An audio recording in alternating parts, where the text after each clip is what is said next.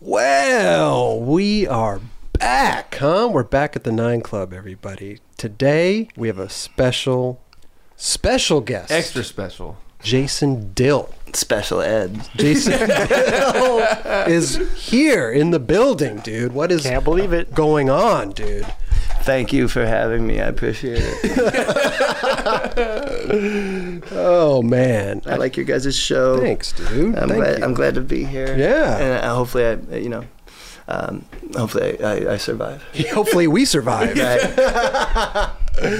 So, yeah, thanks for coming, dude. Thank it's you. An honor to have It's you. funny here. with the microphone this close. I just feel like I'm saying ba ba. Like I feel like everything I'm doing is like, turn your mic down, Kelly. This is gonna get loud. Well, let's dive right into it, man. Jason Dill.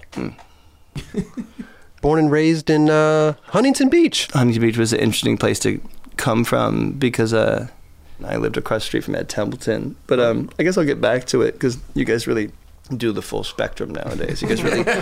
Let's get into your fucking life story. Well, I like to cruise through that. Tell me all your part trials and and tribulations. Right. So I was born in Huntington Beach, and I had a very strange childhood. Strange. Yeah, like nothing happened. That was. It's just it was super strange. Was it strange because Ed lived across the street from you? Well, see, the thing is, like, basically, let me just outline it like this. Like, from the time I was born to when I was about 16, I got my first apartment on my own. Oh, wow. We lived in already 22 different houses, apartments, trailer parks, Wow. motels. All in the same area? Warner and Beach. So it's like either Beach Boulevard that way was the motels because they were cheap down by Westminster. Mm-hmm. And then Warner Avenue was just a series of different apartments and stuff. And then Slater was the trailer park that my grandmother lived at. And that ended up being like the constant that I would go back to because it stayed there. Like all the places, like we got kicked out of like so many fucking places.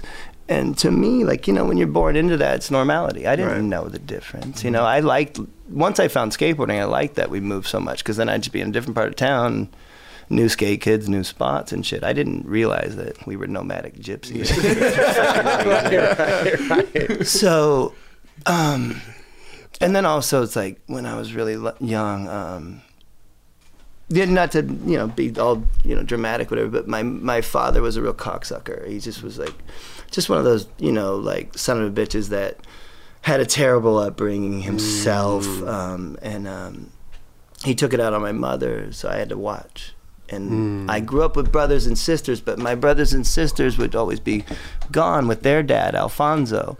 And he's a great man. I love that man. Like, he actually, like, he would like bring me Christmas presents and shit. Like, oh wow, cool. Nice. Feel bad for you, kid. It seems like you don't got it too good. But yeah, and like basically it's like, it was a lot of that. And then my father went to jail when I was 8 years old for possession and intent to distribute cocaine. Oh wow. And that was him gone. And so then right then I ended up moving with my family to the corner of Geneva in Alabama and Huntington Beach. Okay. And I'd seen skateboarding, like I'd seen Back to the Future and shit. Yeah, right. I was like, I could go down the driveway and like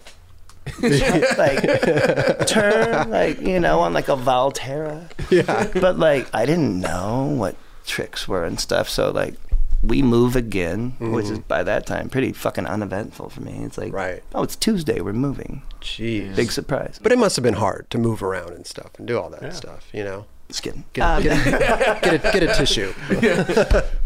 You guys, I'm glad you brought me here. But yeah, we had a psycho childhood. Right. Like, I talk to my mom about it all the time. Okay. It's like, she's sorry. She didn't want it to be that way. I love my mother to death. Like, there you are. You got a photo of you and your mom right there. Yeah. Next to Chloe. But no, I love my mom to death. She's great. I hope you are like.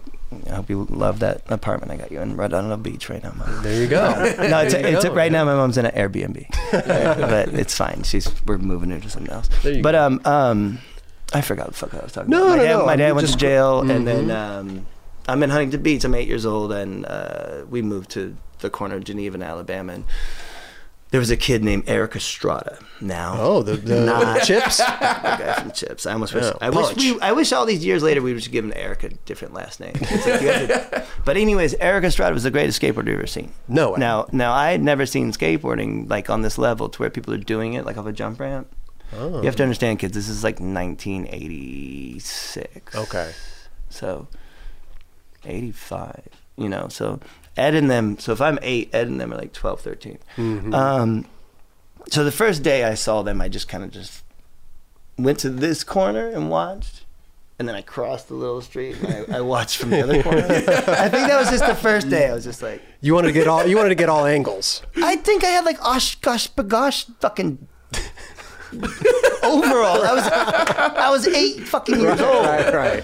So I was like, whoa, those guys are cool. Mm-hmm. Obviously. Right. So I think like the next day, like I crossed the street and I was like, Got a little like closer. 10 feet away from the ramp, and then like someone was like, "Hey, can you?"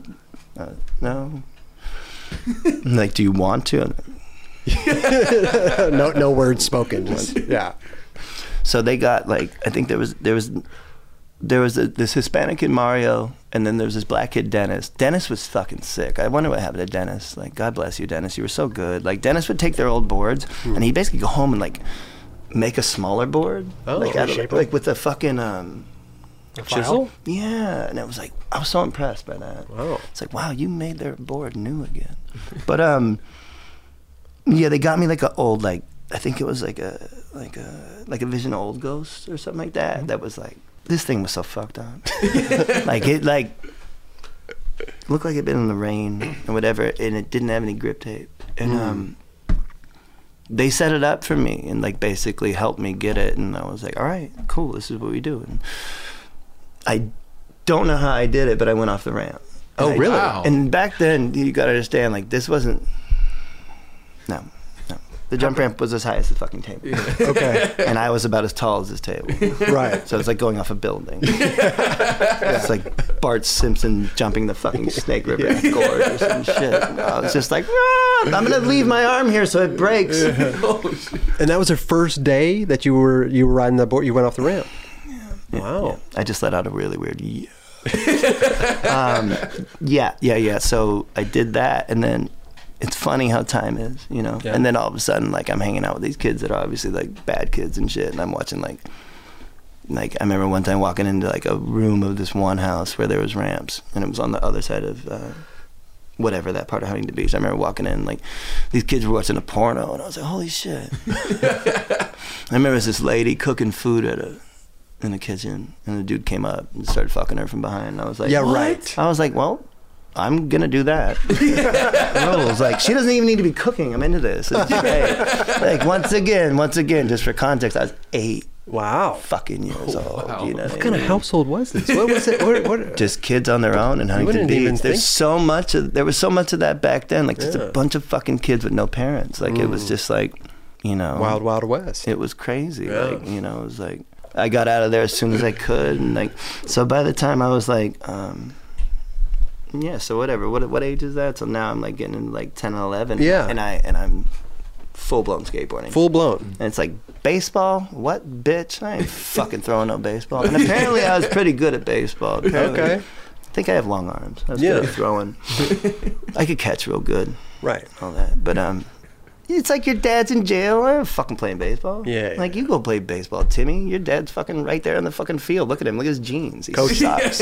Right. You know, Coaching the your team. dad. And that's another thing. Wow, it's really weird to be sitting here and like just something hit me. Like, I hated everyone's parents. Oh, really? I look at those people and think, you guys are fucking losers, man. Like, how the fuck are you? Like, because I would see them like on baseball fields, like, Timmy, you didn't fucking do it.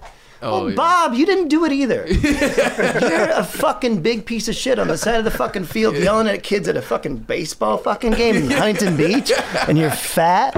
Like, Right. you didn't do anything. Timmy might just fucking blow you least away Timmy one tried. He day. tried, dude. Timmy might end up being a fucking, you know, physics professor, Bob. So I hated everybody's parents. And Okay. like, You know, and then I think also there was a thing too in me where I knew that the other kids knew that my dad went to jail, and I was like, "Fuck you and fuck your together family and your normalness. I don't fuck your Quaker oats ass family." So yeah, that's that. Yeah. Childhood. What a great fond time we have there. No, but I love you, Mom. I love you, Mom. I don't want to make you sad. When did you move out of Huntington?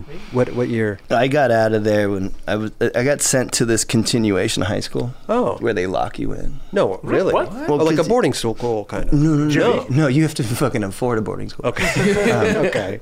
So a continuation school means that the setup of the continuation school means it's the entrance. Mm-hmm. It's all linked in, so it's a square. So once you're in, you can't get out. You can't get out. Oh, wow. Locked in. You sleep there? No. No. Okay. It was just, it was in Huntington Beach. Yeah. And I was about, I think I just turned 16. And it was all me and pregnant chicks. It was all me and pregnant chicks and Mexican kids. Like teen pregnant chicks? Yeah, because there's one gang in Huntington Beach called Southside Huntington Beach. Mm-hmm. And the trailer park I grew up in was across the street from Slater Slums. Excuse me. So at the continuation school, which is where they kick you out of high school, and they're like, well, now you have to go here. Right. There was a security guard. And so I probably got there when I was 15, sometime when I was 15, but now I'm 16. And it was less than a year. And you couldn't wear sports attire. Oh.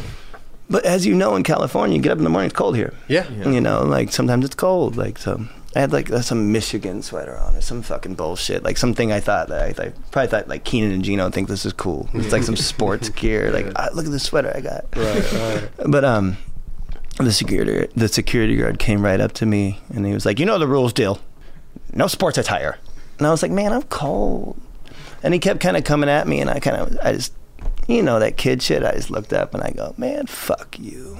Wow. And he fucking ripped me up off the stairs, and it was like a whole like, what am I gonna do? Fight a security? I'm fucking 16. I was smaller than Spanky. You know what I mean? It's like, right. So it's like, it's like this little scuffle. And "You're out of here. You're so kicked out." They didn't know I had a ticket to go to Tokyo the next day. What do you mean? With Drawers. Oh, really? That company Drawers. Yeah. I was sponsored by them, and they were like, "You're going to Tokyo, and like, you're gonna go with Rob Dyrdek and Jeremy Ray and John Drake." And wow. So I was going to Tokyo for 2 weeks. I didn't give a fuck. I mean, you've never been out of Huntington Beach, it sounds like, and now you're going to Tokyo. I've been to Mexico with my mom. Oh, okay. With my mom, and like I went on a. My first airplane flight was with, and it's not too long after, it was like 3 years before I was on my first airplane flight with Lucero going to a contest in Houston because I wrote for Black Label. Mm-hmm. Me, Lucero, and Mike Smith. Wow. But thank you again, John.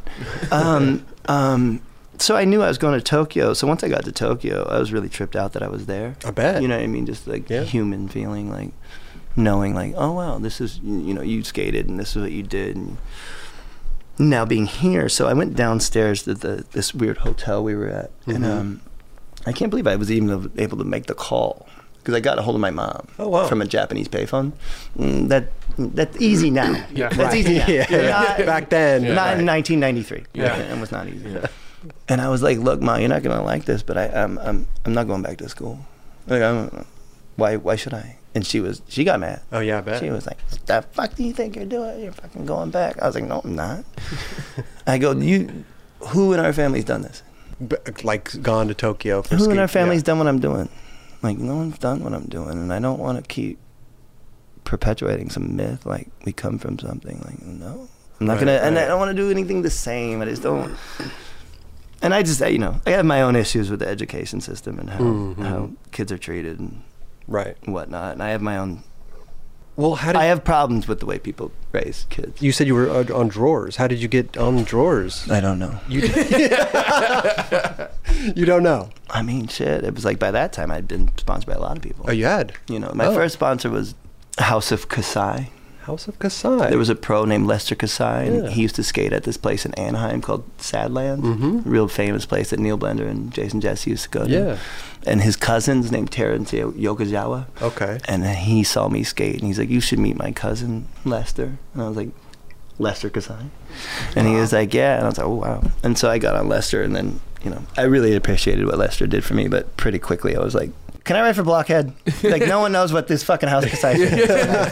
And then also living in Huntington Beach and riding for Tracker and House of Kasai and Ollie Wheels is not necessarily Santa Cruz Independent and OJ. Gotcha. Right. And they all let me know this. Yeah. And that's the thing, though. It's like, it's like why I'm the opinionated asshole I am now. It's like, you're not sponsored. So they tell me. No. The older guys. Like, not sponsored. You're for fucking Tracker skate rags and fucking you might as well ride for fucking Marshalls, right. Marshalls, Nordstrom Rack, and fucking TJ Maxx. Exactly. That's another thing that made me feel like, God damn it, I'm gonna get you guys one day. Yeah. But yeah, I didn't necessarily have like really good sponsors or nothing. So it's like I knew that. But it's so funny because it's like I'm like 11. Yeah. But you still But I'm already sponsored and shit. You know what I mean? But it's like the boards I'm getting are so. I can't find a board around here. It's just like you might as well buy it from Kmart. Right. It was just so fucked. Like it was like a dip board and it was like a Dragon graphic and it was obviously like a Lester board that had been sitting around the warehouse for like fucking a couple of years. And I was like, yeah, go do new street tricks on the board that from the Vision Skate Escape contest. So. I'm sorry, I don't mean to sound ungrateful to you, Lester. Thank you, but yeah, I got on Blockhead, and it was like Rick Howard's on there, and like, there's a future, you know, there's something, and so that was that, and then I had a good time and riding for Blockhead, and I was young and whatever, and then the opportunity to write for Black Label came. Wow. And so that was like John Cardio when he started. So once that was like, of course I'm gonna go do that. Right. And so. And then I was on Black Label. And I'm trying to answer your question about drawers. I don't know. No, I can't remember. You can't remember? That's funny. Maybe Mike Chernowski? Yeah. Maybe, you know what I think it was? I think I was at a Canada contest. You know this Canada contest that they would have? Yeah. What was it called? Slam City Jam. Slam City Jam, yeah. So I think I was Slam City Jam like 90, whatever year that was when I was young. Like 6 or 7, whatever. You probably had 101 at the time. Oh, yeah. It was 101. There's a picture of me. I think I gave it to Sean Pablo. But there's a picture of me, and I'm waving like this, hello, and I have like some like Nautica jacket on that's like yellow and blue. Kelly and I have the same one. I have like this little stupid pompadour that looks like this kind of, and behind me there's a building that says 101 on it. So it's like one of those like back then disposable cameras, whatever. Yeah. I think I gave that photo to Sean or Sage. I can't remember, but I'm obviously 16 years old. But yeah, so that was 101 in Tokyo then, and then. Yeah, drawers. I can't fucking remember. That's got my mind. Like, I guess it's Mike Chernowski. Mike Chernowski is really sweet to me, and he always like, I don't know. He always was like, "You're doing good," and so I think he probably put it in Ken Block's ear, like, "You should put this kid on." Yeah. Yeah. I wrote for drawers for a while. Were you filming at this time too? Like putting together filming? Nobody? No. Yeah. I think we were only filming for a video part. Like that's what's so interesting. Like me, Rob Dyrdek, and John Drake go all the way to Tokyo, and like Jeremy Ray. Film shit. Right. I'm filming. Were you demos? You probably right. It's demos. Well, you wrote for drawers, but like you always rocked DCs back then. How come you never? This is before DC. This era. Okay. Because DC didn't happen till. Yeah, DC kind of was born out of drawers. DC didn't happen until like 98. This is like 94, 5. Like this is when drawers first started. I guess save that question for later then. Yeah.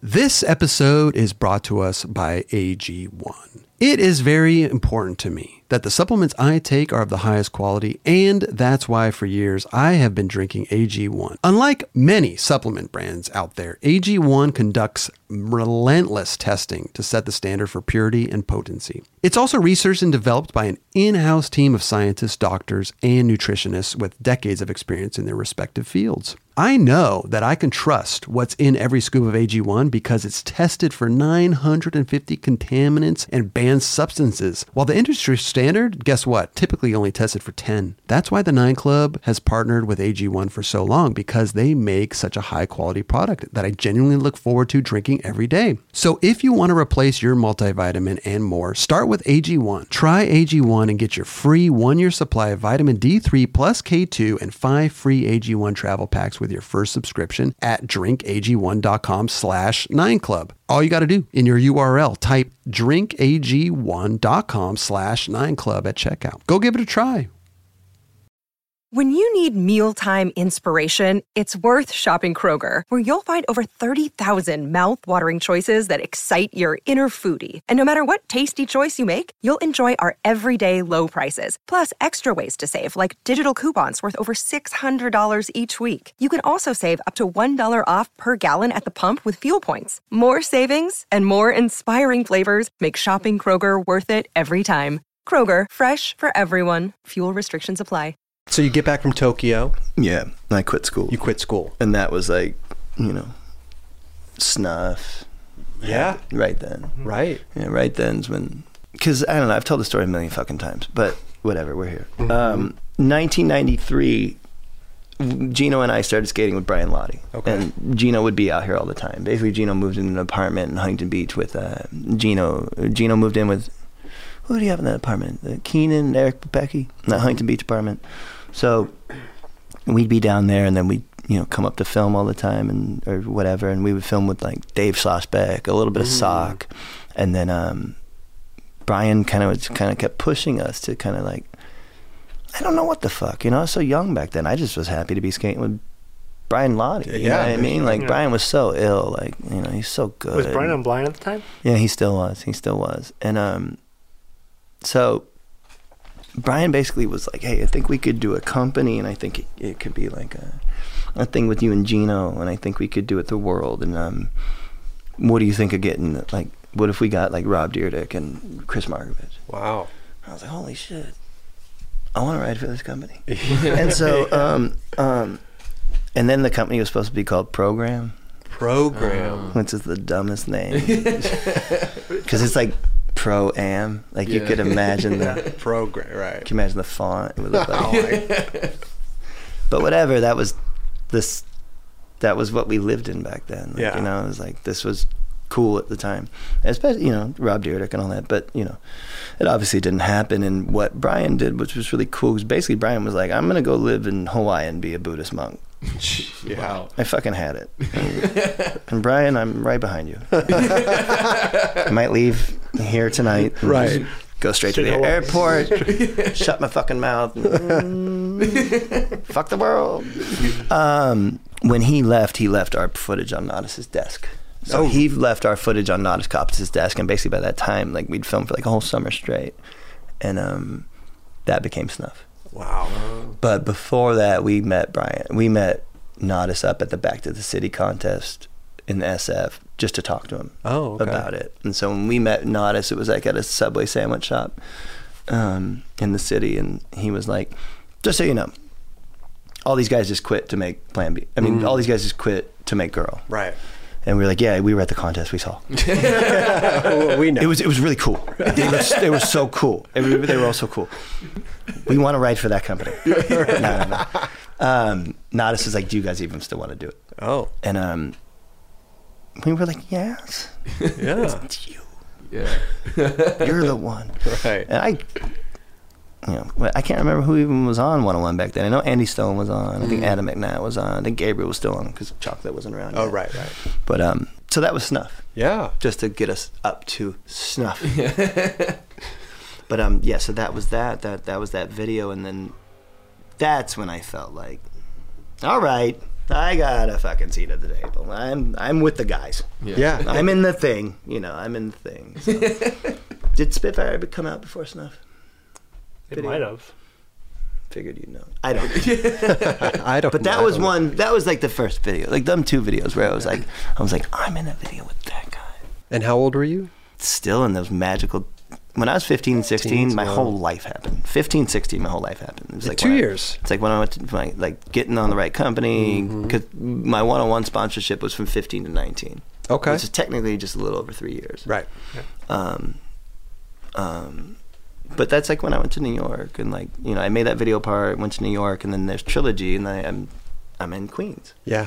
The Globe, all that shit. And that's like, say Trilogy took about a year to make, maybe, so it's probably 18 we filmed that. Okay. I was 19 when they kicked me off. Oh, wait. But 3 years is, back then it probably sounded... It's a lifetime. Lifetime, yeah. I felt like me and Gino were on 101 for like 7 years. Yeah, right. 3 years. Yeah, I got kicked off. Really? You don't know this? No. Why'd they kick you? Skate Master Tate over here. I know. Doesn't know this trivia. I thought you left it on your own. I had nowhere to go. Gino had already been offered to write for Chocolate times, and I was like, please, just let me find a home before you leave me. Don't leave me just at the last man standing. And Gino knew that, and I love Gino to this day for that, because Chocolate was like, we'll put you on right now. Yeah. I went to World one time, and they basically told me, like, we don't have money for you this month. Like, we don't have a check. Wow. Like, the check you've been depending on, $1,000 a month, that's not here. So take whatever you want out of that. I told my friend Arson, his name's Arson, and I still see Arson. How you doing, Arson? I was like, you fucking get in your car and you drive to this back gate, and I'll be there in like fucking 10 minutes. And I fucking ran to the back of the warehouse. I knew it was like 5, and I knew because there was a guy named Leo that you had to get him to sign all this shit. So he'd look at your box, he'd sign this shit, and then you would give it to Megan Baltimore. You give the paper saying that Leo, and then she'd sign it. Oh wow! But I think by this time, Megan was out. She'd already done Girl, so there was a different system. But you still had to get your shit signed by Leo. So I knew it was like around that time where everybody's getting off, where I could like not be seen by the stuff. And I've 36 boards. 36? Wow. I don't know how many fucking How long did it take you to get it in and out of there? 20 seconds. Right. That was fucking bad. I bet. Dush, go. I just fucking shirts, this, that, wheels. It was like $1, $2, $3. I went to, I remember he drove me straight to the Huntington Beach skate park. I sold it all. Sold it all? Do you remember how much you got? Fucking like a couple grand. Wow. That's tight. And so that was the end of... But that was rent. Right, of course. I wasn't like, yeah, I'm gonna buy a fucking, $500 bag of weed. Like, no way. It was still, I'm gonna buy an eighth, and Kool-Aid, ramen, pay the rent. You know what I mean? It was still Kool-Aid, ramen, weed. Like, it wasn't like small bags. Like, it wasn't. But $2,000 back then, yeah. But like also like they also just didn't give me $1,000 that I was used to getting. So. Especially when you needed that money right then. Like they didn't give you warning. No. Yeah. No fucking warning. You know? I'm surprised that that even skateboarding was organized enough back then to pay me $1,000 a month. I was impressed. Yeah. And you were AM at this. Like were you fucking AM? Skate and you give me $1,000? Right. Me. Take it. But like, was there a reason? Like, oh, we just don't have the money, or was like we just don't want you on the team anymore? What's that again, Kelly? They just didn't want you on the team animour? They just couldn't pay you. Or they just couldn't pay you at all? Kelly, look at my face. Of course they didn't want me on the team. Just kidding. No, I stole the shit. And Rocco was like, Rodney, both Rocco were like, get him the fuck out of here. That's what I wanted to say to you. So I was talking to Chris earlier real quick, but I said there was a moment on this show that really sold me on this show. It made me really fucking like, that was funny. So you guys did like a 9 Club where you were outside. Oh, yeah. It was for premiere. We did a couple of them.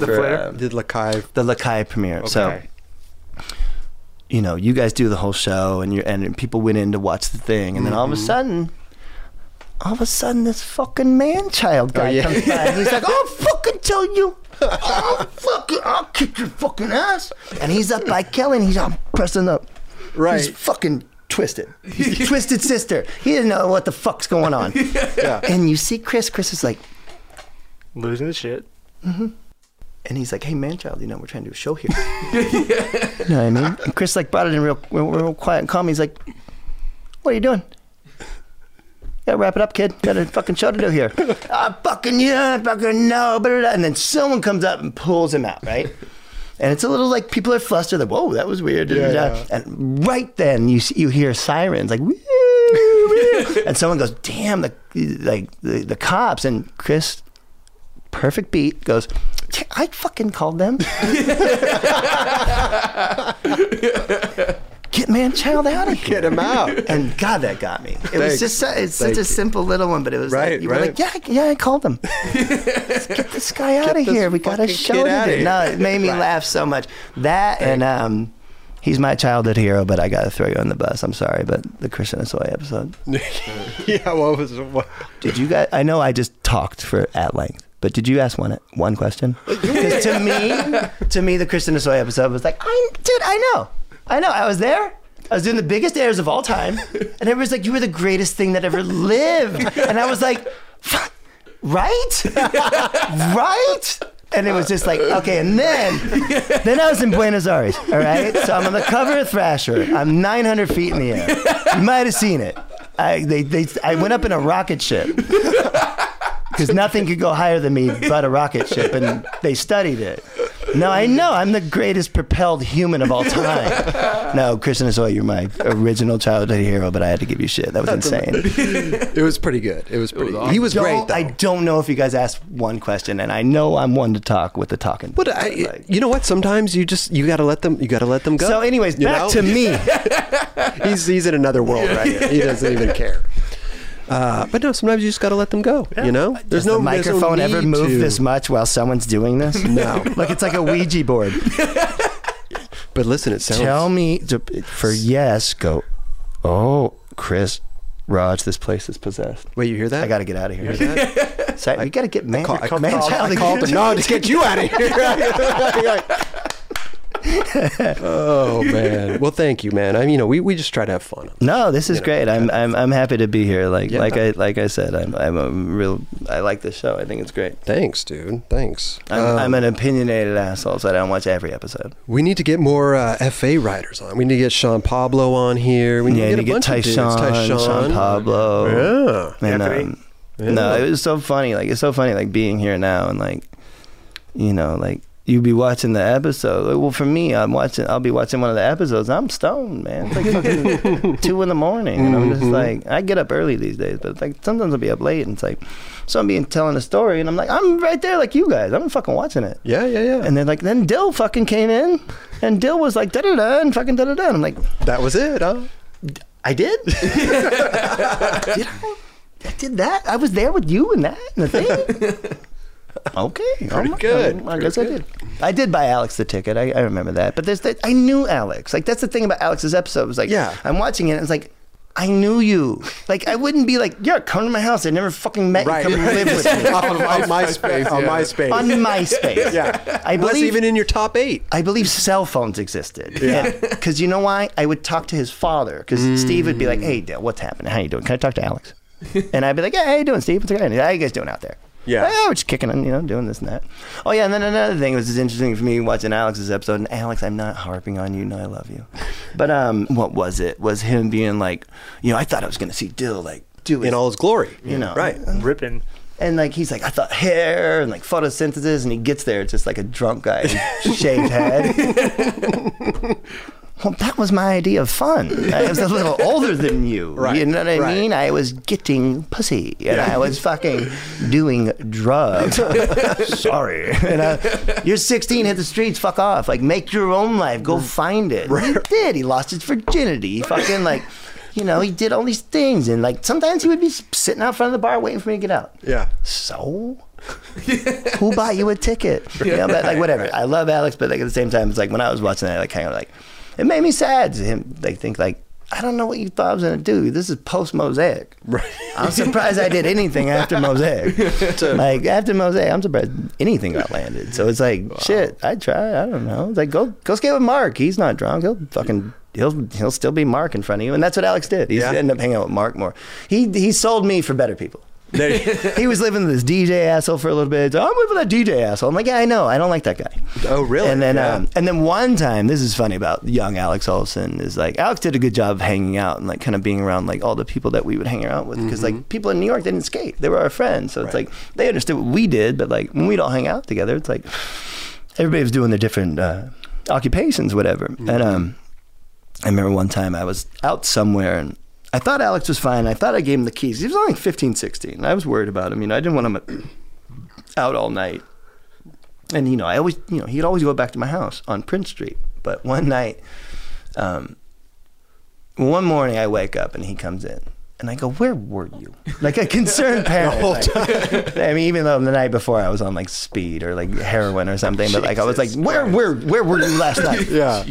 And he fucking spent the night at our drug dealer's house. Wow. It was this couple that used to, I'm not going to say their names, but they used to sell us shit. And their house was psycho. It was psycho. Alex fucking spent the night there at 16 years old on the Lower East Side. And it's the fact you spent the night there, Alex, is to this day, I'm like, wait, where did you stayed the night at their house? He's like, yeah, they took me home. I was like, oh my God. Like you wouldn't even spend the night there. I had. Okay. But But why didn't he come home? He just stayed there. That's New York back then. Right. So trilogy. I suppose I was like 18 we started filming that, and originally it was supposed to be like a one-on-one video by itself, you know. Oh, okay. Like it was supposed to be just us, like me, Gino, Clyde, and Marcus, and so it was gonna be like one of them one-on-one videos, like how one-on-one videos were. It's like 10 minutes, like, you know, going back to like short, you know, how like how Falling Down was and all that, and then it ended up being like, no, we're gonna make a whole like world like mix hodgepodge of like everybody, and I didn't mind. You'd be in the same video with Prime. Well, no, Prime was not in Trilogy. Oh, that's right. 20 shot. 20 shot. Right. No, They're already out of business. Dude, they nothing against Crosby, Stills, and Nash, but You weren't a fan of Prime. Prime was the name of the wood shop. You can't think of another. Yeah. But I mean, being on that team back then too, with like you said, Gino, and Clyde. I was scared. Were you really? Yeah, because you make a video part after Gino. It's like, well, it's like he does a trick and like everyone just leaves. People would quit skating. It's like you just see like 16 Honda Civics just leave the parking lot. And it's just socks like putting his camera like in his bag, and I'm like, I got something. Can I try a trick on the table?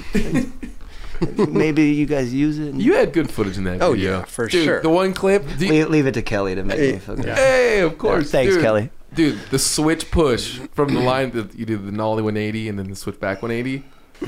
Do people bring that up to the you? The nollie 180 at Los Feliz school off the stairs, and then you like switch push. And then the switch back to 180. That's like might be to me. I'm just gonna gas you up a little bit. Best switch push I've seen on videotape. No, Keenan's at the courthouse. Because he's so dramatic. Keenan's so dramatic with his switch push back then. It was so fun. Long and extended. He'd be like, no, I'm swimming. Yeah. Like, Keenan would swim. Like, bitch, I'm swimming to the switch backflip tip. Like, right. Get the fuck out of my way. No, but thank you, Kelly. I appreciate that. I think that was, I don't know. I think with Trilogy for me was, I didn't have much confidence, as far as like snuff and 20-shot sequence. And 20-shot sequence, I was 17, and then, we're in the middle of filming it, and I fucking snapped my ACL in half. Oh, you did? Oh, yeah. really? And back then... You didn't talk about that? Wow. No, it was back then. It was like, oh, well, you aren't skating for a year, right? Because that's how it was. Like the surgery for the it was some like fucking Terminator shit. Like, okay, let me get in here and then fucking redo this shit myself almost. Like, for sure. The doctor told me I would never skate again. Oh, really? What a fucking asshole! Whatever your fucking name is, MD. What did you do? How'd you snap it? What did you do? I almost don't even want to say it. No, it's so dumb. It's so stupid. But whatever. This is how you get hurt, kids. So I was at Hubba Hideout with Gino and Keenan, Eric Papecki, a bunch of us, and we were trying to film for 20-shot, and I don't know why, just on some fucking spazzy kid shit, I was like, Gino, fucking $5, back 3 down the stairs, first try, and then I went and tried.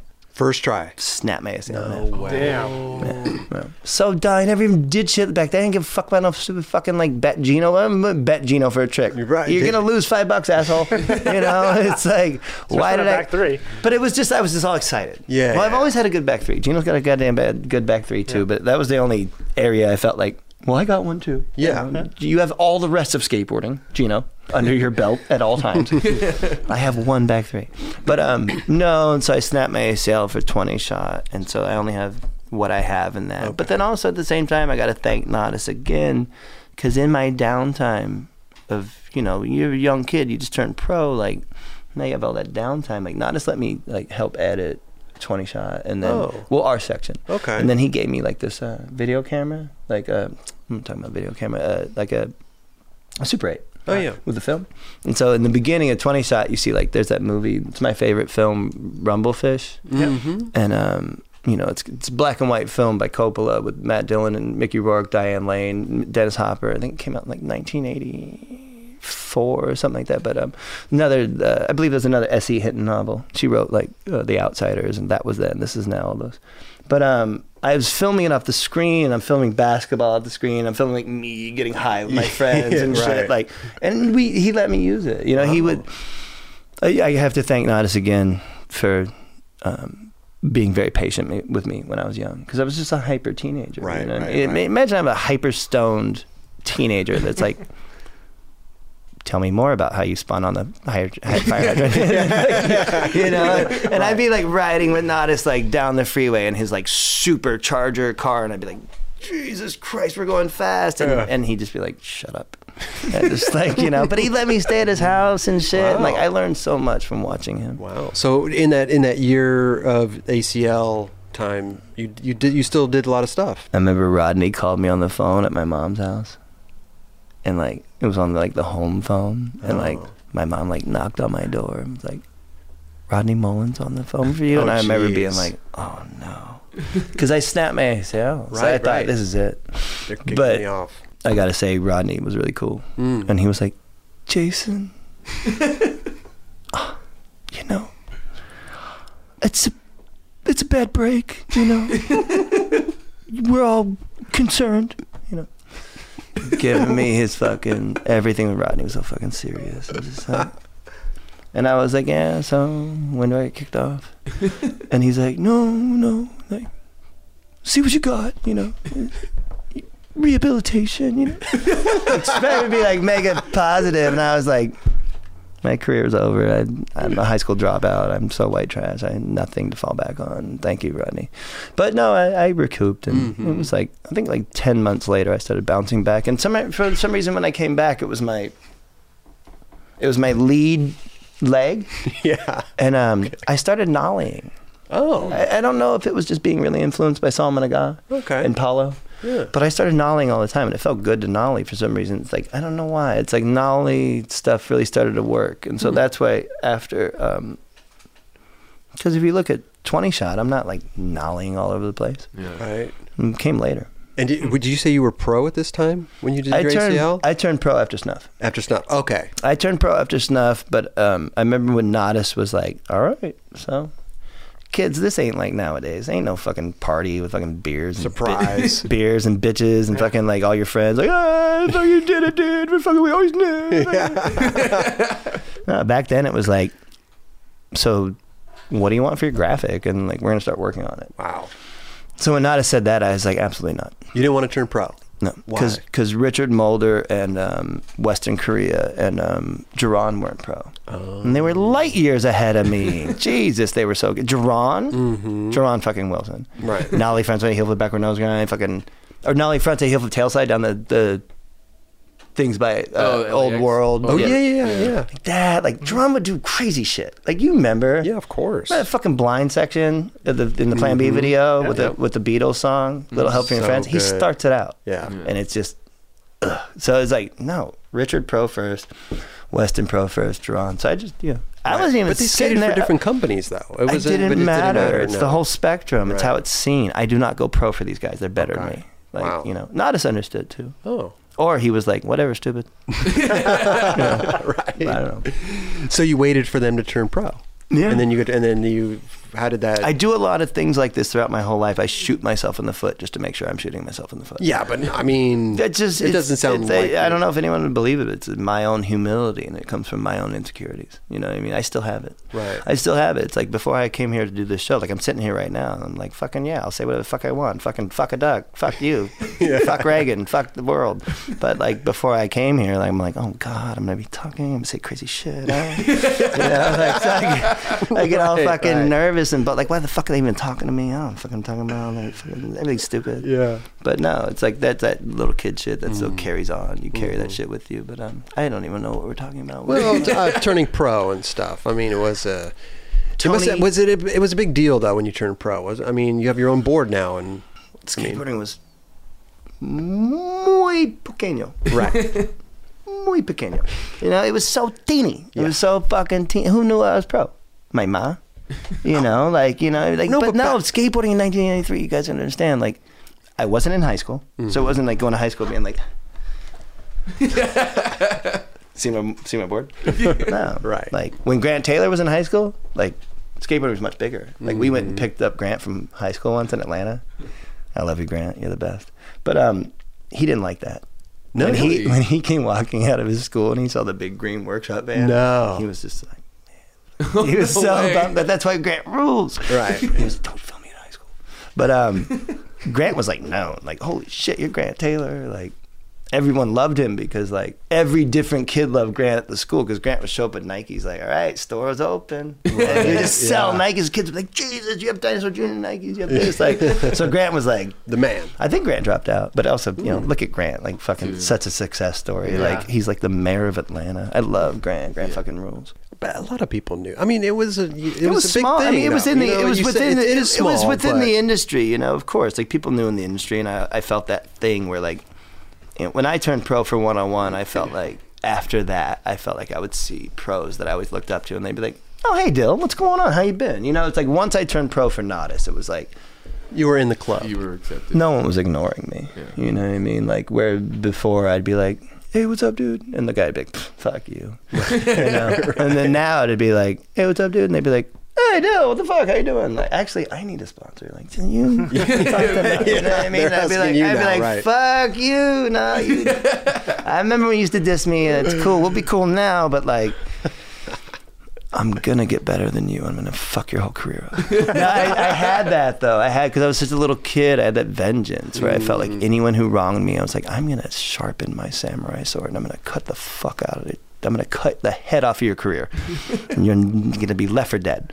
But, you know, but that was few and far between. Most people were really nice to me. The first time I ever met Sean Sheffy, random, just me thinking of this. But we love Sheffy stories. Oh, yeah. I was about 12 years old, and I went to a contest at the Santa Barbara Powell. Powell Skate Zone. What do they call it? Skate Zone. Yeah. They used to have these really great contests there, these amazing contests. They were pro contests, there was amateur contests, and like... I don't even know what the fuck I was doing up there. I can't remember. I probably just tagged along with someone. Probably just got in a car, left, didn't tell my mom. Right. I'm out of here for like 3 days. I'm like, sorry, Mom. I do that all the time. That poor woman. But anyway, so I found myself up there in Santa Barbara. I'd never met Sean. I was a big fan. Mm-hmm. I never met this man. And he comes right up to me. And he picks me up. And he puts me on his shoulders. And, and he rides me all around the course. And like, you know how they have the course? You'll know You're like this. On his shoulders, fucking skating around. Him skating, not me. And so, remember though, this is Sean Sheffy and me at 13. I'm an ant on an elephant's back. I weigh nothing. He could have kickflipped the pyramid, I'd have been fine. Right. So, but he's just riding. Life Sheffy? This is the beginning of Plan B. No, because that's you're right. Plan B. It's like right when Sean had the graphics with Baloo and the boy, which freaked me out because I felt like the boy was Baloo. Yeah. You know, I looked up to this man so much, and then all of a sudden I'm on his shoulders, and he's riding me around. And you remember Powell Skates on the course was here, but then to the side was where all the ill people like. Ill, gnarly street dudes that were way better than these pros at the time because it was the 90s. So like Ocean and Marcus, all these dudes were so much better than the pros. Yeah. And Henry. But then, you know, you got fucking, I don't want to throw anyone under the bus, but you got like fucking this asshole still trying to be pro out here with his pads and all that shit. Like, and then over here, Henry Sanders doing the most psycho shit that ends up in Dave Schlasbeck's Turn the Other Cheek. But yeah, Sheffy had me on his shoulders and he rode around and he told people, "This is my best friend. This is my best friend." No way. And then he took me off his shoulders and he said, "I want you to come stay in San Diego, come skate with me and stay at my house." And I was like, I couldn't even talk.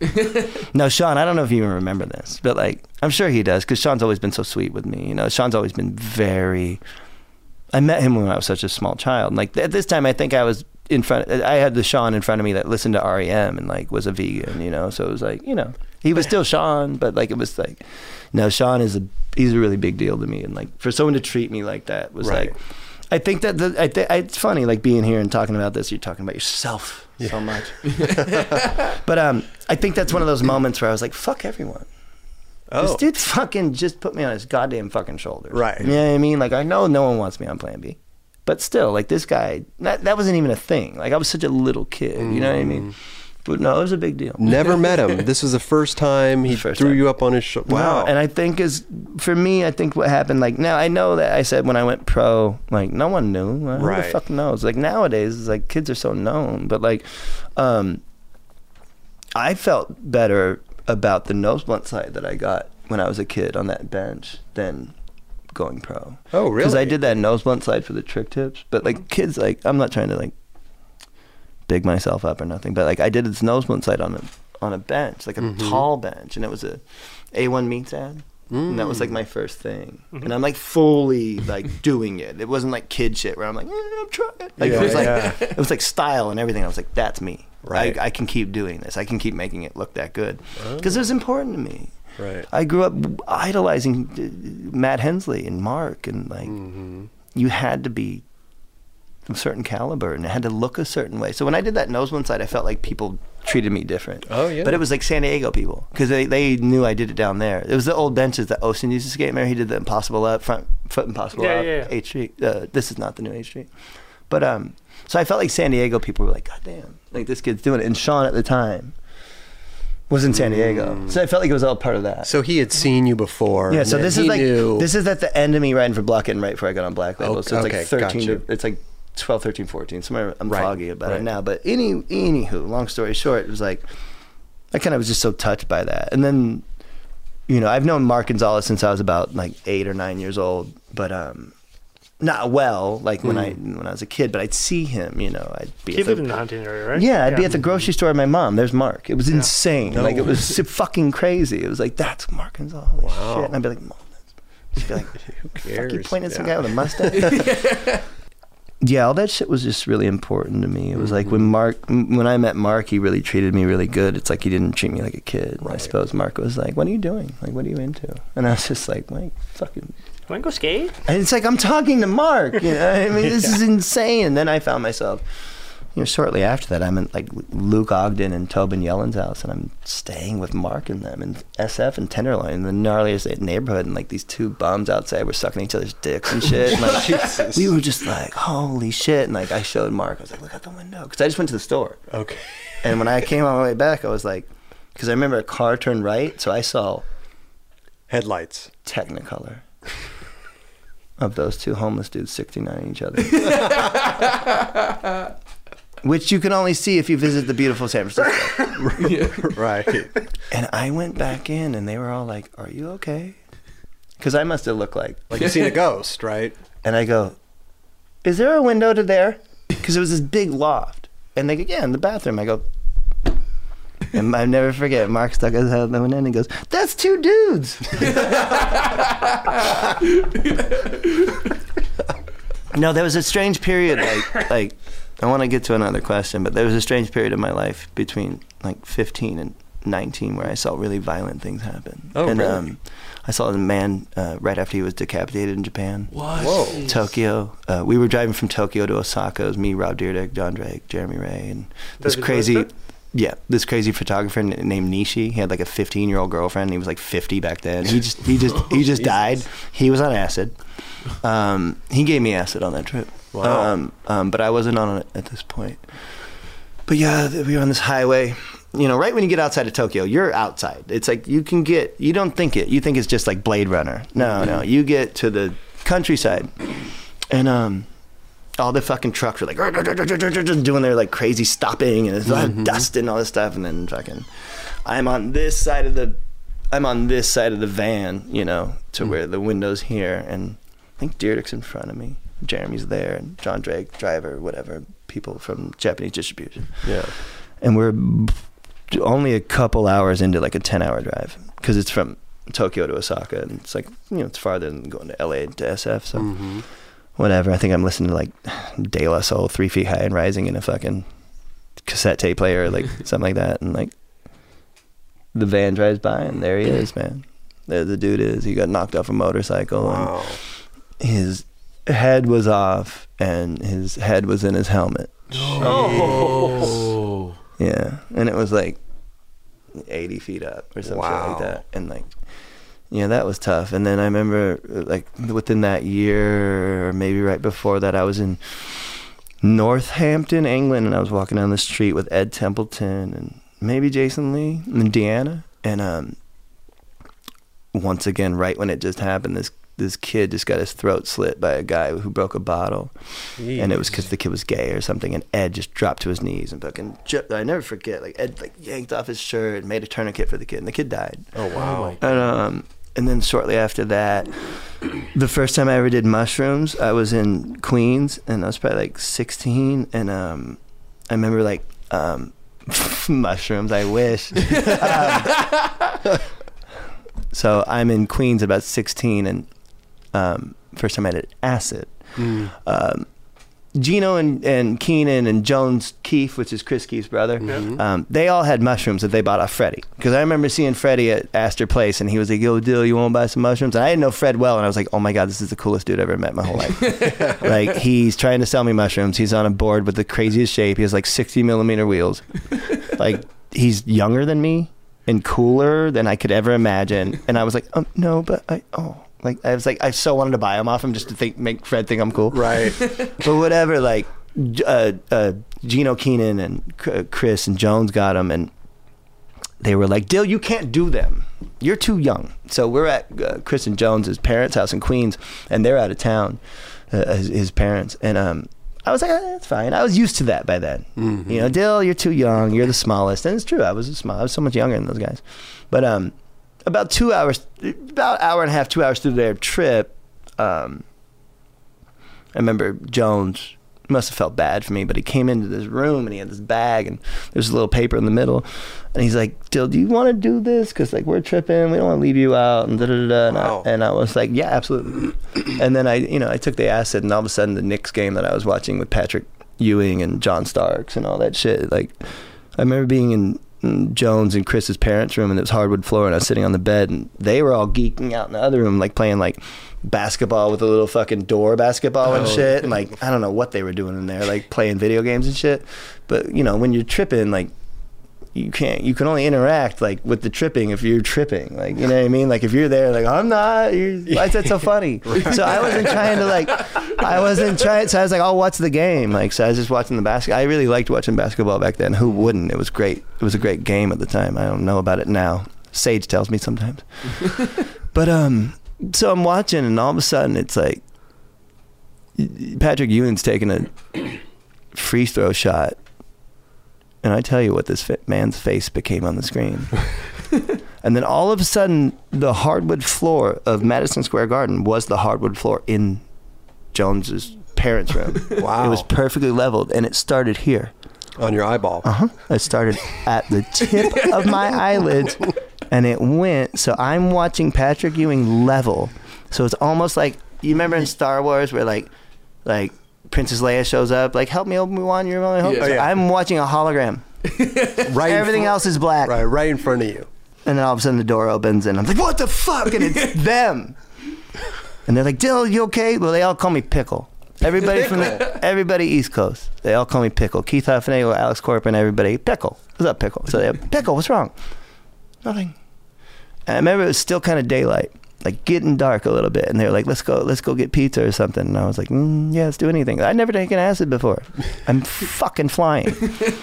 I never forget this. We get outside now, mind you, once again, they're on mushrooms. They'd never done that before.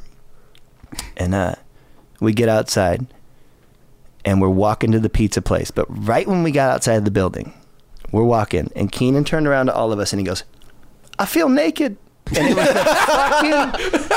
was I don't know if I'd ever laughed that hard up until that point. Right. But yeah, we got pizza and whatnot. And I'm bringing up this story because on the way home from Queens back to Long Island, because I was staying with Gino in Westbury, we got in the car, and we're driving along 2 blocks. It's probably 9 o'clock at night. It's been a long day. I'm still fully on acid. Right. And we see a motorcycle under a taxi cab. Shit. And we see blood, leg, arm. And Gino goes like this. "I'm here, this way." Gino goes around it with me looking at it. And I couldn't help it. I was just like, You looked at it. Wow. So there was a period of my life where I was young, between like 15, 16, 17, where I just saw like really fucked up shit. And then, God, there's another one. I remember, so that apartment I was talking about earlier that Gino and Keenan and Eric had, it was in Huntington Beach on Warner. And it was a lot nicer than the apartments I had when I was young. So you're on Warner. It's a big street in Huntington Beach. It's a big ass street. I went to the store and I was like, "Do you guys want anything?" They're, no, cool, whatever. And it was the whole thing where there was only like one key, so I'd like hop the fence to leave. I'd like, or maybe I could open it to leave, and then I'd hop the fence on the way back. So I was like, had to go to Ralph's, like get my cup of noodles, and like whatever, like fuck, like. So I go, and then I'm walking back, and it's raining, and it was at night. It wasn't raining too bad, but I'm walking back, and like the way it goes is like, you know, I'm on this, you know, Huntington Beach, big ass fucking sidewalks, probably like 9 o'clock at night or something like that, and 10. And there's a wall to my left, but between the sidewalk and the wall is a bush, but the wall's like, you know, about yay high. I don't know how I saw it, but I guess I heard it first. I heard like the, and then there's a car flipping towards me. Oh, wow. That came from, if I'm walking south towards the ocean on Warner, it was coming this way. Wow. And the car started flipping, and I was so paralyzed in fear of what it was going to do when it got to me. Right. And I realized how close it was getting, and it's like it's a fucking Indiana Jones movie or something. It's like, Jesus Christ. Like, it might as well have been fully engulfed in flames. Right. Like, it felt like that. And I, just on some, like, fucking kid gymnast shit, like, I just fucking burnt and just fucking bounced out, and that car, and it smashed into that wall, took out the bushes. So there's the bushes, the wall, and then a car parked for the apartment complex. Because the wall was only like this high. So it's and it hit that too. I didn't even look who was there. I ran. I just dropped all my groceries. I ran like a child, hopped the fence, ran. I got into Gino's house, and they were like, "What the fuck?" I was like, "Yo, come on, take this thing. It's fucking so dead."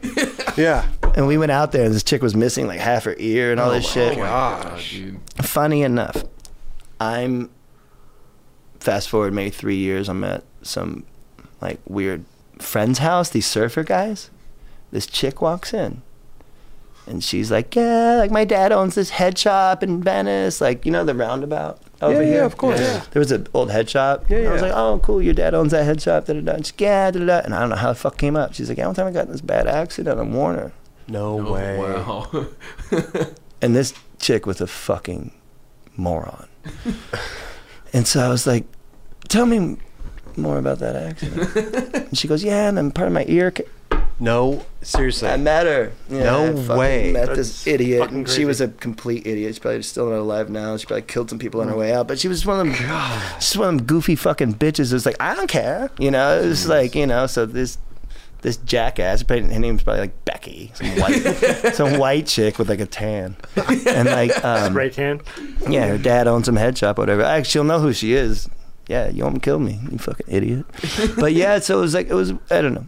I still have a thing of like, I don't know. I saw too much shit. I saw a lot of fucked up shit. Like, and I had a lot of weird things happen. And then I started traveling all the time. And like, you go to different countries and you see different shit. Things. Yeah. And it really starts to shape like your trajectory, your mentals, all that stuff. And like, yeah. And you know, hey kids, I just want to tell you, like, just so you know, like, acid definitely had an effect on my nervous system. So I don't, you know, recommend it amongst the other things I did, but I think acid was the main culprit. For my, you know, like I'm sitting really still right now. Yeah, but I'm trying really hard. You know what I mean? It's like, well, did you ever take acid or anything and skate at the same time? Oh yeah. Any tricks? Someone just put this out recently. I saw footage of myself skating in the Redwood City School. You remember where down the hills? You know, it was like you go down a hill and flat up. Carol, sick line, feeble the table and shit. Right. Lenny and Josh ollie the table and Transworld together. So that spot, me, Nick Lockman, Brad Johnson, Maurice Key. We went there because it was raining one night and we were all on mushrooms. And I remember like switch 50ing the table out of the bump, being like, "Ooh," and I was like, I could switch front crook of this. And I died. I just died. And I remember hitting my back like. From the top, because this big ass tables, and they were still wet because we're stupid. We pulled them out from the rain. But I remember hitting that back area, like right here, and I remember colors just exploded out of my eyes and mouth. Wow! And I remember hitting the ground and being like, "That fucking hurt," and I was like, "Ooh, look at that." And it was just like it's like I threw up a rainbow because I was just so like, "Oh my god!" Why pickle? Dill. There was a Dill. This one's quick. There was a commercial that was only on the East Coast, and it was even before my time, because I'm not from out there. I mean, my family, my mom and the blasted pickles. Yeah, no, it was another one. But my mom's from my whole mom's side. They're all from Braddock Turtle Creek outside of Pittsburgh, and I was basically raised by them people. Okay. But there was a commercial. I can't remember, but I don't think it was that one because we would have seen it here because that company was huge. Yeah. Yeah. That was the Stork that had the pickles. Right. But there was a commercial back in New York where this kid would be like, "Hey, Daddy, I eat that pickle." And so the kid was asking the dad, like, "Hey, Daddy, I eat that pickle." Right. And so I became Pickle. I was like, "Hey, Pickle." I remember I hadn't talked to Keith Huffnagel in quite a while, and I got a text that just said Pickle with a question mark, and I go, Huff. It was him. Yeah. Oh wow! And no, I know that it wasn't. I go. This is someone from back east. Who's this from New York? And he's like, it's Huff. I was like, I fucking knew it. Wow. And all of them call me Pickle. No one else in my life but the East Coasters call me Pickle. But why the commercial though? I mean, it doesn't. I mean, I don't know. The Dill makes sense. I know they fucking told. Well, because I'm Dill, and then they had that commercial where they're, "Hey, Daddy, get a pickle," and so they'd be like, "Pickle." I remember growing up Jesus Christ, my name's Donald Jason. That's the fucking dumbest fucking name ever. I remember when I was a real little kid, my mom was like, "Well, we almost named you Muhammad." No way. And I flipped out. I was like, "I want my name to be Muhammad now." Fuck it. I was so mad. I wanted Muhammad to be my name. I just thought that my name was so plain and boring. When I was 6, you could ask my mother. Scout's honor. I decided my name was Bruce Lee Dill. Bruce Lee Dill. If my mom didn't call me by that, she told me, she said, I feel like I can remember it. She'd be like, Jason, and I'd be like, looking at her, right? Just she'd be over here, I'd be like, I don't know of a Jason. And then she'd be like, all right, Bruce Lee Dill. I'd be like, all right, at your service. What can I do? Let's do this. Because on Sundays out here in Orange County, LA, Sundays on KTLA Channel 5, they'd play Kung Fu, the TV show. Mm-hmm. That with David Carradine, Grasshopper. For sure. Grab the pebble, yeah. And then they'd play Bruce Lee for 10 hours. And I'd just sit and watch that. And that was one of my early obsessions was Bruce Lee. This episode is supported by Shake Junt. Yep, the company that keeps you going in these streets. Need that perfect grip for your flick? Bearings that just don't stop? Bolts to keep your trucks on tight? Look no further. ShakeJunt.com has what you need. Grip, bearings, bolts, skateboards, rails, riser pads, grip tape cleaner, t-shirts, sweatshirts, hats, and everything else in between. Treat yourself and save a couple bucks by entering 9Club at checkout. Yep, 20% off everything. Just enter 9Club, NINECLUB at ShakeJunt.com. Get there while you can. All right, let's go back to... Back to the Future. Oh, you got kicked off of 101. For stealing. Yeah. For stealing. Right. Rightly so, I understand. Yeah. And then, so what did you do from there? I talked to Sal. Oh. And Sal had just started a company called 23. Yep. And I needed someone to go. And I love Sal, and Sal's great, so... And I always got along with Sal real good, so I thought, fuck, all right, I'll come over here and see what goes on. And we did that for a little bit, We got Drake Jones on the team, and Ronnie Bertino and Clyde got on the team. Yeah, I remember 23. We did a couple tours, and that was right then, that's when, I don't know, something happened. I knew I had it. I knew I had it. I don't know, it's hard to explain, but I was 4-1 came out, right? And they really... From the time they first did it, but there was a difference between the 401s that first came out to when 401 was doing it. Yeah. Because when 401 was doing it and you got on the cover of the box and you had some shit, you were really doing your job. And in that time period, I was able to just I could film a couple things for 401, get on the cover, and then people kicking ass. I'm I've skated once in the past 2 months. Sick. But no, we skated a whole lot back then. But anywho. That 401 really kind of, and they would have the dun dun dun dun. Oh yeah, I got a couple of those. I was thank you flip. So then I was like, oh, I'm fucking doing this. I'll probably be able to I don't know, probably ready for the workshops or something. Because that's still young. Is that where you initially met Ave, who was writing for 23? No, no, I met him before that. Oh, okay. With Anthony, I believe I just got on 23, and I'd seen him for the third time, and I finally was I walked up and I was like, "You just come on." Ride with us. DC, like in 23, fucking, you're gonna take off. Right. Let's roll. And he did. He didn't need much of my help. Anthony was, a couple years in, he was on his own way, making his own way. But yeah. No, Anthony got that big time DC money. I didn't get that. I was supposed to write for DC right then, but I was like, no, I want to make a shoe company with Sal. Oh. But no, like I said in that Bob Shirt interview, like if I got that, if I would have got that DC money, it would have killed me. For sure. Yeah, sure. So Sal quit us, and he was trying to make a shoe company, and so we were. Sal was going to get the shoe company to get invested by a woman in China who created some sort of web TV for that time, and I was like, sold. I don't know. I was like, yeah, it's Sal. Like, I remember telling Sal, I was like, okay, we got to come up with a name. I was like, Errol Flynn. Errol Flynn. What? ERROL Flynn. He's an old actor from the 20s. Oh. And Sal did the same thing. He was like, what the man, Dill, I don't know what the fuck you're talking about, man. It's a good invitation. He wanted it to be, man, this shit's going to be called Quota. Or like, he wanted it called like some hip hop shit. This shit's called Rush. Right. Shit, man, Dillish, you don't know nothing about the rush this shoes give you. Like, yeah. No, but I love Sal so much. I thought, like, at the time, like, I could have been betting on the right horses. Like, like Sal could have made a shoe company. We could be sitting around being fucking millionaires right now. For like, sure. Sal could have made the next, like, fucking Sal 23. Puma or whatever. Well, he's got that good design sense and that whole thing, too. I thought so. Didn't know it was. No, I love Sal. I love Sal to death. He's great. But yeah, so that was that. And like, no, I've always done a really good job of fucking up my own career. Always. And it's like, wait, you gonna pay me how much? And you gonna come over? So all I have to do is come down there and sign something? Nah, fuck that. Nah, let's just ruin my career a little more. I'm gonna write for them for less, so I have to do less. Right. I know they look like less, but if I sign for this much and I tell them, look, I'm basically not gonna skate at all. Right. So if you have a problem with that, we have to know about it right now. Didn't you tell it to Ennis? Yeah, I don't want to talk about Ennis too much. But I don't know.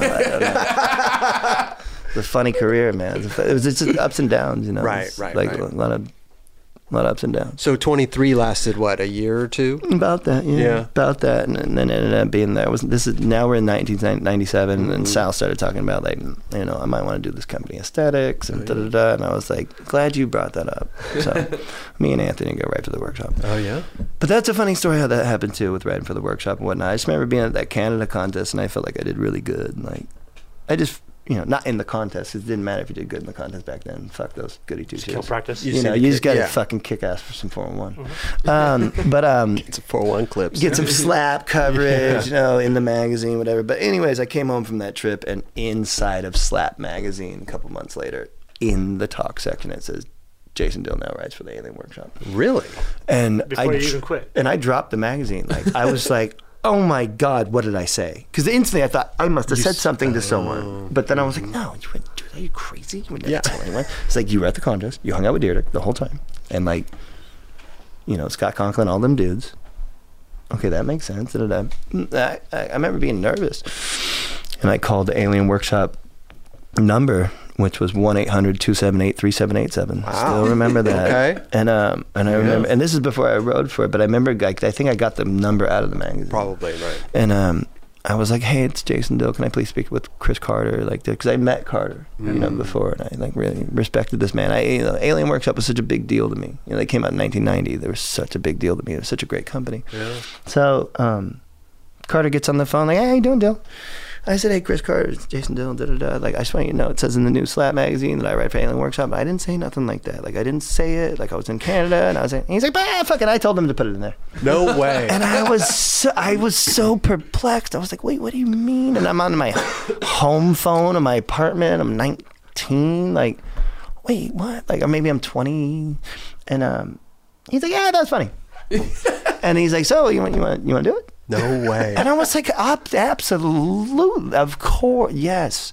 And then the next day he called, and Abe picked up the phone, and then he was like, hey, you're Abe. I've heard about you. This is before Abe was Abe. Right. It was just Anthony. And and then he offered Anthony. Seriously? Because we were living in an apartment together. Yeah.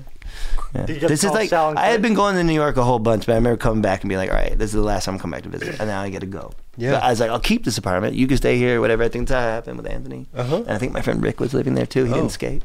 And then I went to New York and was like, I have an apartment in LA too. I'm balling. You know, but I didn't live there. You know, I didn't live there. But yeah, that was the beginning. It was like I got on the workshop and then I left. Wow. I didn't want to come back to California. You know, I don't know. I'd spent so much time in New York. I loved it. I didn't want to be here anymore. You know, I wanted to do more. I just wanted to see more. I wanted to escape. Yeah. Just everything. I just didn't want to be in like bright white sidewalks, bright fucking blue sky every fucking day. It's the fucking same fucking thing. Groundhog Sounds Day. good to me.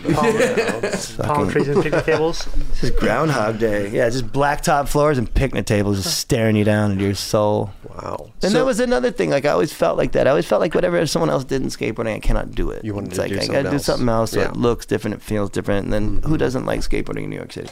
Yeah, it's fun. It's hard to get Yeah. footage there, but like there was no one that was pro there, you know. So it just felt like home to me. It just felt, and it still is to this day. It's home to me. But yeah, that was that. So that's how I got on the That's workshop. insane. Yeah, it's a weird story. What did Sal say when he saw that? No, we didn't even talk about it. No? No. Because you were already off. Right? I ended up having to get off the phone with him, then go eat lunch with Sal at a taco stand, and just basically tell him like, "This is what I'm doing. Anthony's coming too." Because he was starting Aesthetics. Yeah, He wanted you to. but come he with him, didn't feel weird. No. Like, He didn't care. he didn't, you know, he wanted us, but he's like, you know, he had Rob Wells and Kevin Taylor and whatnot. He's doing his thing. John Iggy. How long after was Photosynthesis after you got on? 2 years. 2 years. Yeah, because Photo came out in 2000. 2000. We got on in 98. Okay, right. So you spent that 2 years pretty much filming.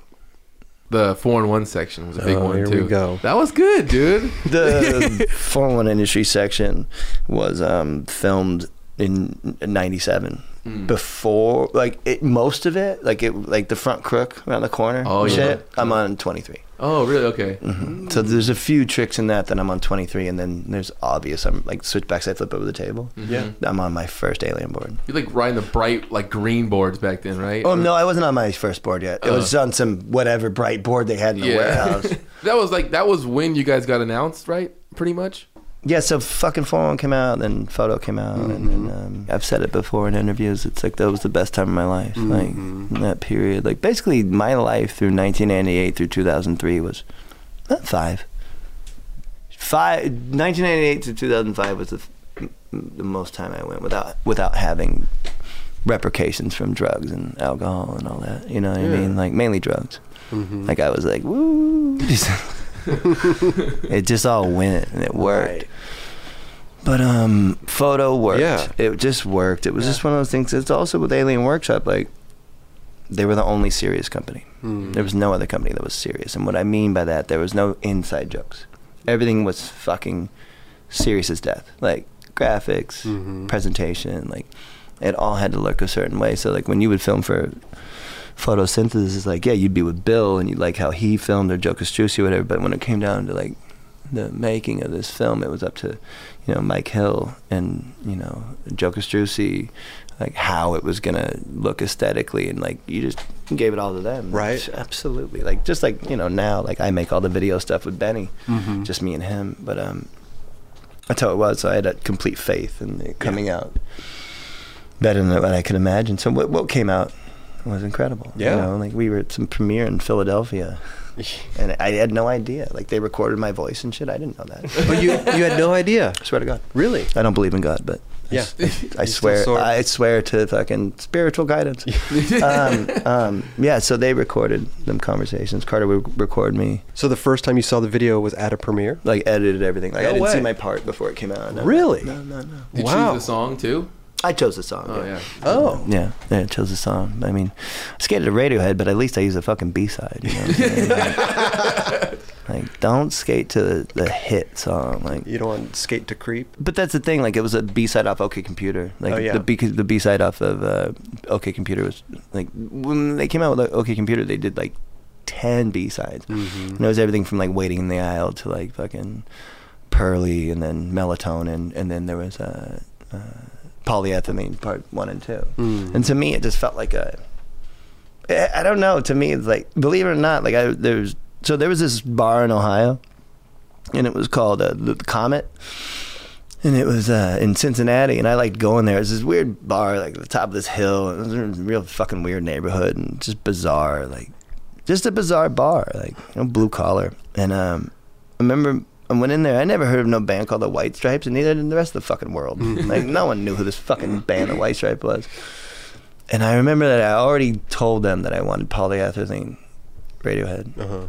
Because this bar was right by Joe Castruzzi's house. So I'd stumble into his house drunk. Hey, guess what? I fucking love this other song.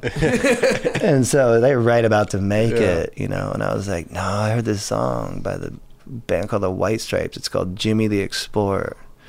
And it's on their first album. And it's just psycho. It's talking about a monkey jumping on the bed and his eyes are bleeding and like the walls are turning. It was just like, duh, duh, duh, duh, duh. It was psycho. It was really crazy. This isn't the first time I've been turned down by a song. I've been turned down for a song. Right. Like Greg Hunt's turned me down for a song. Like they've been like, that's crazy. But anywho, there was a minute where I was like, this band, the White Stripes, no one knows who they are. Because no one knew who they were. So I was going to use a song called Jimmy the Explorer, and if you look it up, the song fucking rules. They didn't want to use it. No, they were like, back to Radiohead, Dill. And I was like, okay. They never made a rough cut of it? No. Which shoe company were you on back then? Vita. Yeah. Wow. When I moved, was I already on when I... No, on 23 I wasn't on anything. I was skating like Fila's and shit. Oh, okay. Pete Sampras shoes. Yeah, I love that fucking shoe. Pete Sampras. Yeah, I remember that tennis. Yeah, he had one shoe. It was white, gray, black, white, gray, blue, navy. I mean, dude, I skated an Air Max 95. Like, Dude, that crazy. clip down the street in Santa Monica. Was that here? Yeah. At the post office, I think. But you like all the Oh, those are Air Max 93. Oh, yeah. Air Max 93. Yeah. When I do the nose wheeling on Yeah. a thing, my like rave outfit. It's like all the post office, diesel right. gear. There's like a time in the 90s I just loved diesel gear and like all rave looking gear. Like I don't know, it's like terry cloth like jackets and like terry cloth pants and shit. Weird, a lot of weird fashion. But Vita was a shoe company that Nodis did with a few other people, and I don't really want to talk about it. So let's keep it going. Okay. I all respect to Nodis. Like he was just along for the ride as long as I was. Well as he was just. Nodis was like, I'm still here, fucking whatever. Let's you do know, it. he didn't give a shit by then. You know? Right. How long were you on Alien total? 15 years. 15 years. Yeah. Oh, did I just give my age away? Wow. You just turned old? Kids, I'm 72. You just turned 18. 72. Now, so I was on 15 years. 15 fucking years. I'm finally gonna relax now. It's That's taken about an hour kick since I've been here. back, pull that microphone. So 15 years. Yeah. Wow. 15 years. I was on Alien Workshop. It was from 2000. Yeah, right. It was from 1998 to 2013. Jeez, what a run. Yeah, was it hard leaving? Of course. Photosynthesis and Mosaic and Minefield. Like, Right. By the time I got to Minefield, I was a wreck. But, Were you? Yeah, I had a hard time putting that thing together. Oh, You know, yeah? I had a hard time staying alive for that video. Oh. But that was probably the worst shape I was ever in. Was Minefield area, and then a couple of my friends died, like back to back, and drugs, and Wow. it's like, oh wow, I do those drugs. Yeah. So that shit, and then Did you feel like you could be next? I still could be next. It's just like I always have a hand in the fire, but not drugs. I don't do drugs. I don't have none of that. It's like the way I look at drugs now. It's interesting. It's like I couldn't imagine being on pills now. Like it kind of makes me sick. Like if I think I start to get my palms get sweaty, and I'm just like I get real geeked out if I think about smoking speed or something. Oh yeah. God, I used to like smoking speed. But like it's like it's just different. It's like you get older, and it's just like you're like and then also it's like I have so much responsibility, and I have so much like there's so much that goes on an everyday basis in my decisions that affect so many people that I can't live in oblivion, Right. And I did, and like I'm not afraid to admit it. It's like whatever. There was a decade where I blacked out every night. Yeah. Every night. Wow. I was like, I don't know. I don't know. I just chose to do that, and like a lot of it happened.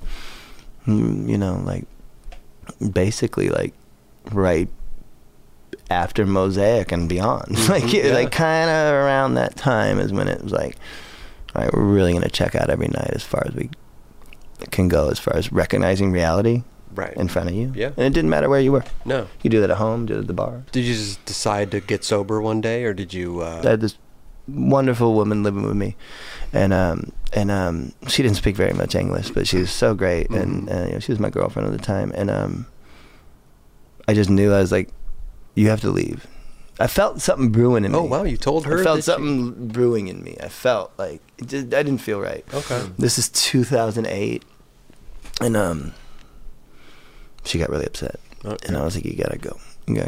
And she didn't understand. Like, she knew I was on drugs, but she didn't, like, because in France, pills aren't, like, a huge problem. You know what I mean? Like, and no one she knew was, like, taking, like, 25 Vicodin a day and, like, drinking and, like, doing shit like drinking Dayquil, like, while you're drinking booze and taking Vicodin and, like, doing speed.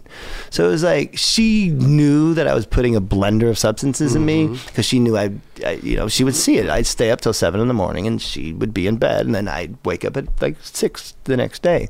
I mean, the whole time she was there with me at my apartment, we went to Central Park once. That was the only time I saw daytime.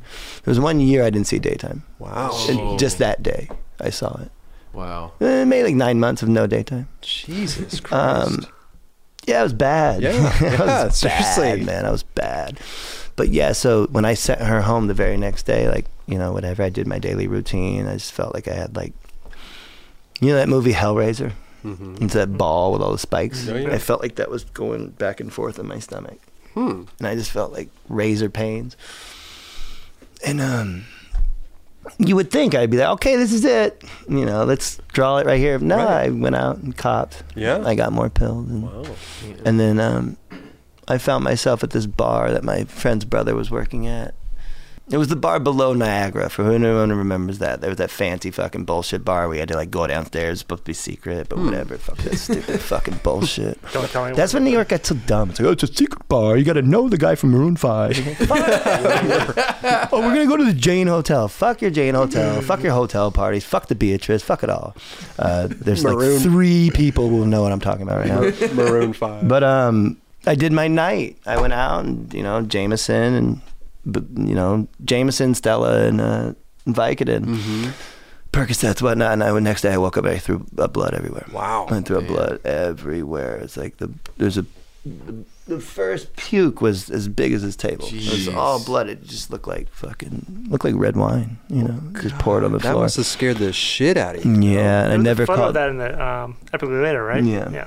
And then and I took that. They leave it to me on the way out. Yeah. This is for the books. Look what I did. Yeah. Hold on, paramedics. Yeah. Right. But I'd never called 911 before. You called 911? Yeah, I called 911 and I passed out. Passed out in the apartment. Yeah. So you don't even remember them coming in and taking you out? You know, it's funny. And like, I don't know.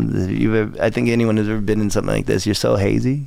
I almost felt like I beat them to the door.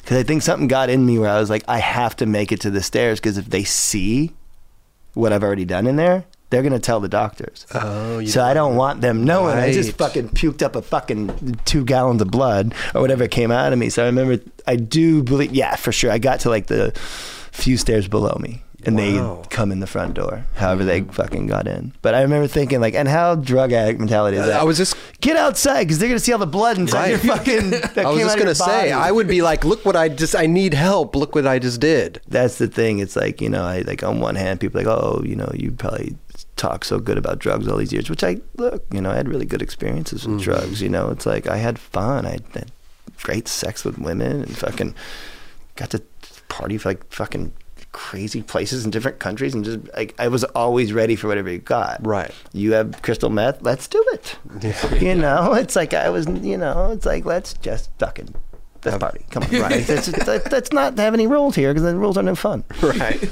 So I'm sorry, you know, I've definitely what do they call it with drugs? Experienced it? No, when you talk good about it. I forgot. See, kids, what drugs does. There goes all of my linguistics. All gone. My vernacular is nothing. I have words. I have the biggest words. I have the best words. I glamorize drugs. Oh, yeah. In my interviews and stuff like that. And fuck you. No, just kidding. No, there's, you know, I had good experience. Obviously, I was one of those. I don't know. If you're someone who, like, I came up with kids that would take like 8 hits of acid. that's crazy. It's insane. Like, how the fuck are you still alive? Yeah. I did like 2. Right. And like, how did you, like, so like, I always felt like I was behind. But then I guess by the time I got older, I was like, experienced enough where I was like, watch this. Whoa, you did that. I'm like, let's party. So, crazy. Yeah, so I never meant to glamorize it. I guess I'm always just talking about my own experience. I'm like, look, kids, right. it's not easy. You know, the life on it's not easy. Like, one of the hardest jobs I ever had was being a drug addict. And this, like, sounds so dramatic, but it's true. Like, no one wants to run through the snow sweating to go meet someone. Oh, yeah. Oh. Why are you sweating in the snow? No reason to sweat. You know, I got to get to 11th Street. You know, it's like, it's stupid. It's stupid. It's stupid, but at the same time, it's like my own little experience that I had, and like whatever. And like, obviously, I made it to this. I had a whole fucking career. Made like 20 goddamn video parts. So I kiss my fucking ass. But so at that point in time when you were really low and you were going to the hospital, that was a time when you were getting off Alien? I don't want to talk about this anymore. Why are you guys on such negative shit? I'm trying to bring it back up. No, it's good. I'm trying to bring it back up. So I'm on Alien, and like, let's just fast forward. I get out of the hospital. One of my really, really good friends died, and he was like my guy. You know what I mean? It was like my last of the Mohicans as far as like, whoa, you did all that? I don't feel so bad about myself. Right, okay. You just did bad. I saw you. I'm only smoking crack. You're being crazy. But yeah, he was my good friend, and he died, and you know, it was because of drugs. And then I remember one time I was in Brooklyn. It was like the last apartment I was in New York that I had, and I was living in like a basement, like of these friends. I like lived in the bottom part. It was nice. It was fine. But I remember going outside and it was snowing, and I was like, "What are you doing? What are you doing? What do you have to do here? What do you do in New York? All you used to do was hang out with your friends and party. Now you don't." So I kind of was just making shit. Like, I've been making postcards for years. Like, ever since I was young, I make people postcards. And what you do is, you know, take any piece of cardboard you can find anywhere. You can find it in motels, whatever, and like, you could put shit on it with glue. Right. You know, all you need is a stamp. Stamps are cheap. So I've been making postcards forever. You know, I love postcards. I love making little closets, whatever. So I was doing stuff like that. I think I made a couple of my first photo books in that time period, like, because I've been taking photos for a long time, because when you party and get naked with people, it's fun to take pictures of it.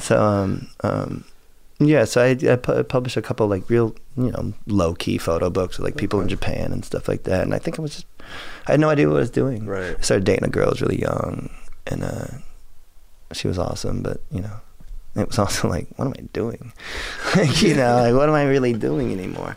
And then just knowing that you have the ability to skate on a high level and not doing it, it's like you feel guilty inside. You know you can do it. You know it's out there. You know that every day in California, like, it's bright and sunny, 75, everybody's been fucking ripping and doing their thing, and you just sit inside your house, it's snowing. So I think I came across that realization, and so yeah, I'm fast forwarding a bit, but that's all right. I packed up and I was like, Anthony, I'm gonna move. I'm just gonna leave New York, and can I come stay with you?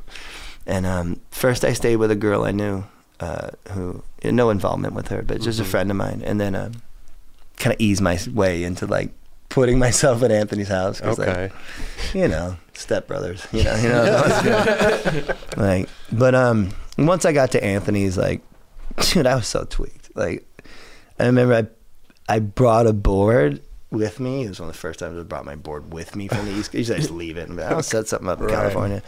But I brought a Grant Taylor board that had like a shape, because Grant had just like turned pro then. It's like 2011 or 12. And it was like a crazy shape, and I bought these roller skate wheels from a store in New York City. Okay. Like a store that sold roller skate wheels. They thought they looked cool. They were like clear. Kryptonics or whatever? Yeah. And I had some indies or whatever, and I remember we went to the North Hollywood Park, and it was like the first like few months it was there. It was just me and Abe. And like I probably hadn't skated in a year. I think that's the longest I've ever gone. It's crazy. Wow. Kelly just looked at me with the most broken heart, little boy eyes, like puppy dog eyes. He was like, "Wait, Jason Dill, why would you do that?" It's good, Kelly. It's good. But I remember I pulled that shit out. I remember Abe was like looking at my board, and I skated, and I feel like I skated pretty good. And then when we went to go skating, and he's like, "Dude, come on, what the fuck?" And I was like, "What?" He's like, "You gotta set up a new board." I was like, I don't want to. This is cool. And he was like, no. And he set me up like a regular board. Okay. To see what he's riding and shit. And then I found myself in New Zealand on like a Vans tour. Really? Like all of a sudden, boom, we're doing it. Like we're in the streets, we're doing it. And I was living at his house and just fucking every day, just like boom, boom, let's go. Fucking schoolyard, this, that. Like go to New Zealand on a Vans tour. And then we're fucking doing this. And then it was like, okay, shit, let's get everybody together. It's like, hey, fuckers, let's go on tour. And it's like, it's Tyler, Dylan, me. Like, let's go fucking kick ass. Let's make this Transworld thing. Like, we're the workshop. We're fucking bitching. Let's stay on top. Let's fucking do it. Like, Grant Taylor, Dylan, ride for the same team. Yeah. How come fucking no one sees this? This is bullshit. Let's do it. And then the whole time, Alien's being bought and sold. Like, so I'm like, I don't care. Fucking, this is still real deal. We're still top notch. We're fucking, we're the workshop. We got this. And then I started to realize we don't got this. No. How was leaving Alien though? Was it? It was tough. Yeah. How did it go down? So, like I said, like when we made that Transworld Cinematographers Project thing, I hate saying that title, and I'll never say it again. Why? Why do you hate the saying that? You say it. It's a pretty shitty name for cinematographer. Shut up. I had a great little section in that video. Let me tell you. No, you did some shit. You know who video that we share is? Someone alerted me to this. The video that we're in together is Fernando's video. Listen, Fernando. You have oh no, I'm sorry, Fernando. You made LA County. LA County. You're in that County. too. Yeah. like he wasn't in LA County. Right. Of course you were. No, yeah, but for sure. Listen was sick. Like I felt like I think I only had like 2 tricks. I think just 2 table tricks. Yeah, that Fakey shove it, switch manual, and fakey shove it, fakey manual at the Colgate School, right down the street from the house I currently live in. Oh wow! Yeah, you did good shit. Thank you, bro. Listen, and once again, the nose grind at the courthouse is it's insane. Like I know he's got this switch flip manual on mute or whatever. I feel like I could have done that maybe, but not the nose grind. Like at the height of my skateboarding, switch flip manual that could have gone down. Could have gone. You know what I tried there? And I tried to shoot it. There was no one videoing, and this is just how this would go back then. But like if it was 1997 and you're trying a trick at the courthouse, like it's not always a camera, right? Like filming. Yeah. But I tried switchback tail on the stage. Yeah.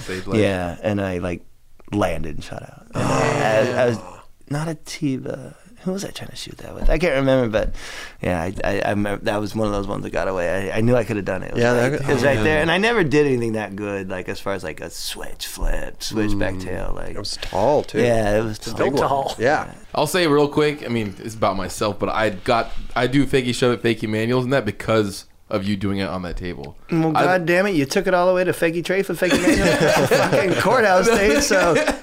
No, but I was. You're welcome. Thank you, dude. You were asking me about quitting Alien Workshop. What brought me to quit Alien Workshop was seeing that I didn't think that the formula was going to work. No, I didn't think it was going to stay intact. I just didn't, because what I saw was. Was it tough with all the them selling it off, buying and selling, whatever? Yeah, because like, what was tougher though was like. So what? We got Warhol longboards. It's like, no. That's not so what. That's so what do we do about this? Okay. And that's so who's staying? It's big questions. And yeah, I had my issues. I grew up with the company and I loved the company so much. And I didn't. It's tough to do these because like I'm sitting here thinking about like Chris Carter watching it and like Mike Hill wouldn't watch this. He's too cool. He's got too much cool shit going. He's in Ohio, or maybe he's in Iceland. He's probably doing some cool looking shit. Nothing to do with skateboarding. But anyways, I respect these guys so much, the guys that made Alien Workshop. So it's like it's tough for me to sit here and just pick apart what went wrong. Because like on one hand, they had a pro who was me, who was drunk and on drugs for a decade. So it's like, I understand, like, once it came around 2011, 2012, I started being like, what the fuck is this? And what the fuck is this? And what's this Coca-Cola logo we're doing? And who the fuck is this kid you're trying to put on? So I basically was like, went in and was like, what are we doing anymore? Yeah. Who are we owned by? What's happening? And there was a little bit of like, oh, it's a good thing the sober Dill finally showed up. But it's like, no. I've fucking done a lot for this goddamn company. Don't give me no bullshit. I fucking took you on certain voyages you didn't think you were going to go on. Just like before I rode for them. They took me on voyages that I didn't know I'd go on, like watching Memory Screen when I was a little kid. Like it took me to places in the world I wouldn't have seen. It took me to parts of America I wouldn't have seen. So I owed them big, but then at the same time, at the end of it, I was like, no, I'd get on my crazy trips. You guys could go right along. I know it. I know you did. And so there was a lot of give and take. A lot of give and take. It's like, once again, I grew up fucking worshiping that company. I had the government brainwash ad on my wall, my like first apartment. Wow. You know, it was like I wanted to ride for them. So long-winded, sorry, but back to it. I think when I realized that I needed us to get out of there was one time Terp, John, and Donnie went all the way down to Irvine. Now, number one, if you have a company and you find it one day moving to Irvine, pack it up. Save your money. It's over. It's over. Unless you're fucking the next fucking Nextel.com, like anything of like artistic value cannot be out of Irvine. Like anything of any merit can't be out of Irvine. Like, I'm sorry, Will Ferrell. I know you're from Irvine. I'm not talking about you, but like if your company moves to Irvine, you're fucked. Okay. Right. So Turp and them went to like what was Alien now in Irvine, and they're like, dude, it was like barracks gear, and like it was next to like barracks gear, and it was next to like O'Neill and Metal Militia. Oh, wow. Was it the La Jolla group? Check, please. Yeah. Fuck. And they said they were treated like shit. Like, oh, you guys want stuff? Now, Alien itself had nothing to do with this. They were still in Ohio. Gotcha. But the Alien running shit, day to day, you know, buy and sell was out of next door to barracks gear and all that shit. You know, I can't be having that shit. You guys know how I feel about that subject. Yeah. So, yeah, less power to them. Fuck you. Yeah, we had to be out. No more. It was done. It was done. And then also, like, when I called Anthony to say, like, we're quitting, and then... you made a decision for everyone? It was just me and him quit. Yeah. You know what I mean? Yeah. But I didn't take anybody. Well, but did you make the decision for Anthony? No, because I asked him. I said, we need to quit. Yeah. Collectively. Because we were on the same page. Right. Like, I'd be like, and he'd be like, and I'd be like, and he'd be like, and we'd both be like, oh. And then we'd be like, and then we just keep skating. But I was like, yeah, we got to quit. We got to be out of here. And I was like, this is what I want to do. I know it sounds wild, but I want to make it. I want to make it FA. I think we could do this. And I said, the only rule is you can never get mad at me. That's a stipulation. That was number one rule. Okay. I was like, we're going to do this, but you can never get mad at me. And I said, there's things I'm going to do you're not going to like. There's things that there's ways I'm going to behave that you're not going to like. Okay. I'm going to steal people, and I'm going to do whatever I need to do to make sure this is fucking the most successful thing I can make it, because I cannot fail. Right. It can't. It just can't. I have nothing else. I'm a fucking high school dropout, and, you know, like, I don't have any education besides the education I gave myself, and like, I have all the confidence in the world that I can come up with the right imagery and to make an aesthetic that people haven't seen. But once again, you can't get mad at me. Yeah, he broke that rule all the time. Yeah, he got real mad at me. What the fuck are you doing? Nothing. But yeah, and then like in the beginning, like just to, you know, wrap it up real quick as far as like this stuff goes, it's like in the beginning there was a lot of like, I'd let the kids in to my house. Yeah. Nah, no one else. It would be like, knock, yeah, Sage, San Pablo, Taishan, whatever. But there was a certain thing where I know that everyone else realized I was blocking them out. Because I had so much pressure making this new thing. And like I had an idea what I wanted it to look like, but there's nothing like when you have an idea what something looks like and they're like, so where is it? Right. And I'm like, I'm fucking working on it. It's not ready yet. So, you know, over time, you know, whatever. Like, you know, obviously it all worked out. Right, It's funny to talk about now, but no, you know, I just felt like there was I felt like this. I felt like, you know, why should we have to accept any direction skateboarding goes in? That's never been the thing. Like there's never been. Yeah, you guys can choose your own direction. like those choose your own adventure books when you're a kid. It's like, you want to fucking go meet the fucking sorcerer, go flip to fucking page 75. Right. You want to fucking try the sword, go to 50. I was like, I'm gonna go to page 80 and try to do something new. And then and like, look, what did I do new? I didn't fucking reinvent the blowjob or nothing. Like, it was like, you know, people making boards a certain way, but I knew there was a certain way that I could make it that people hadn't seen. And I knew that there was certain things from H Street, World Industries, like all these different things, Alien Workshop, like things that I really liked coming up, you know, all the different things that kind of, an amalgamation of my pro experience, not only out in the world, but also like, you know, right here in front of you for all of, not just me, but for Anthony, Terp, Dylan, the kids. Right. To where they can have a skateboard experience in a professional career in skateboarding, to where it's like, you know, you don't ride for Nike. You ride for a fucking board company, and your board company is your identification. Who's Tony Hawk ride for?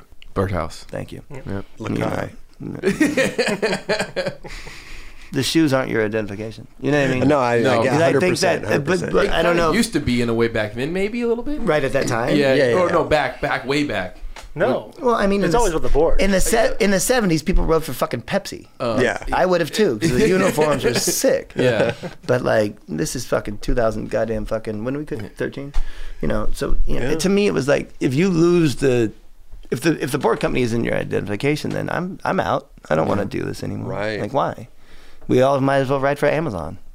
Fuck there it. you go. Yeah. Fuck it. Yeah. I'm down. What cares anymore? Yeah. I love Take Amazon. it easy, Chris Roberts.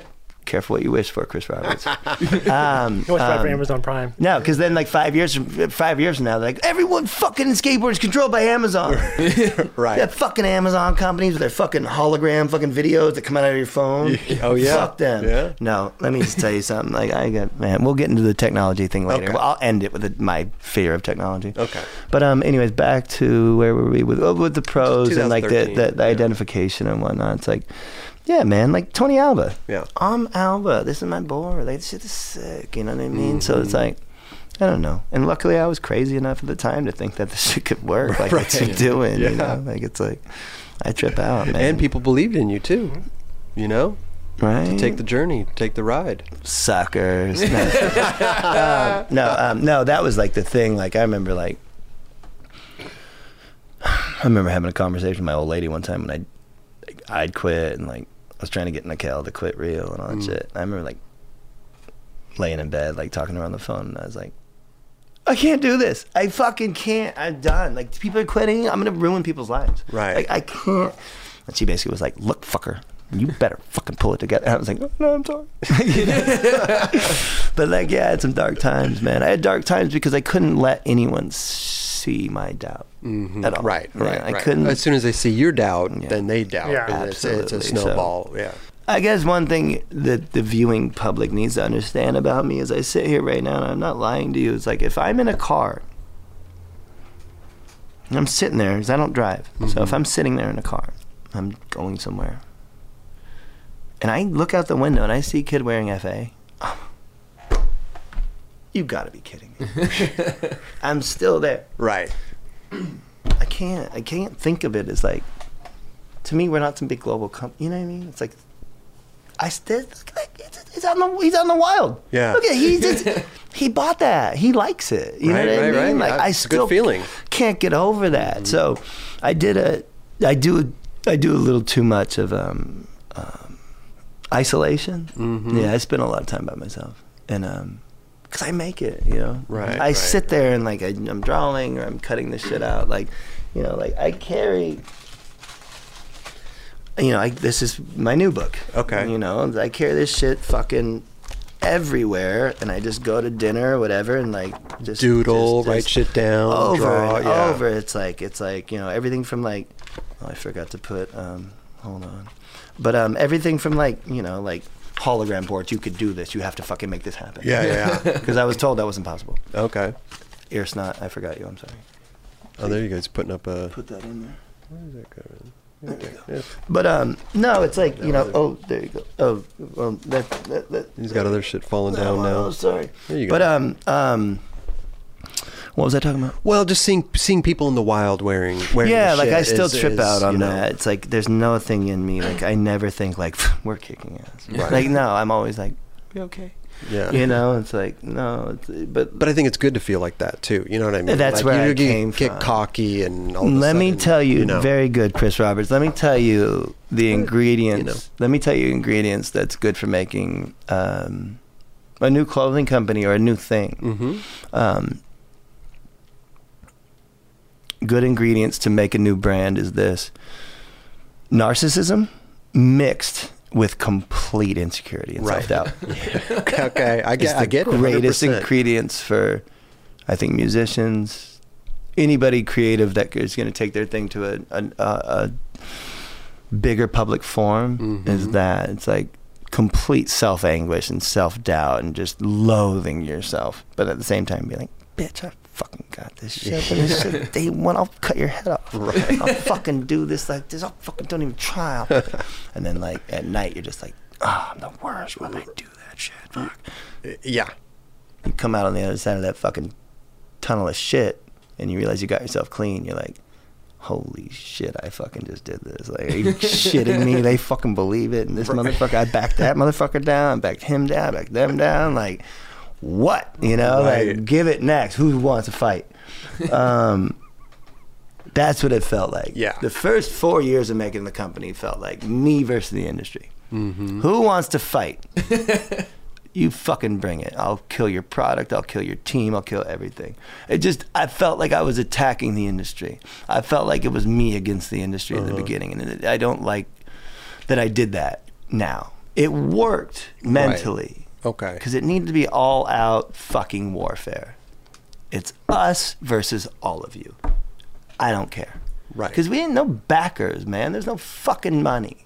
We jumped off the cliff and we were two older pros. Right. And that's the truth, you know. Just bootstrapped. It's like, you know, on one hand, it was like, it's escaping irrelevance. You know, it's like you don't want to die with the Titanic. You don't want to sink. You know, you're on this thing. It's like, well, motherfucker, you're on the Titanic. What'd you do? I sank. Yeah. Like, yo, you didn't even try. Like, You gotta try. I just hung on. Yeah. To the buoy. But anywho, it's like, you know, narcissism mixed with like just world crushing self doubt. Right. That's how you make a good company. So good luck. I agree with that. You know, was there anything that you were hearing that fueled you even more? Like people were like, "Oh, that's never going to work. Dill's doing this thing. It's called fucking awesome." Yeah. What kind of name is that? How are they It ever had going to been make this around work? for a while before Well, of that. course, it was a clothing, clothing brand, yeah. but now turning it into a board company, and you know, I'll get back to that. So fucking awesome was started in 2001. Well, first my partner he's still my partner, Mikey. We lived on Canal Street in 1998, and he was like, "Dude, you should do something like fucking Stussy. That guy's fucking rich now. Like, Dill, Stussy, just do Dill." And I was like, "Okay." Oh yeah. I wasn't even thinking. You know, like, okay, cool. And I was like, we should do something like this. And we did these like weird graphics, and we sold some of it to Supreme, and it was just like these Dill shirts. Like, Okay. it's whatever. Supreme was so small back then.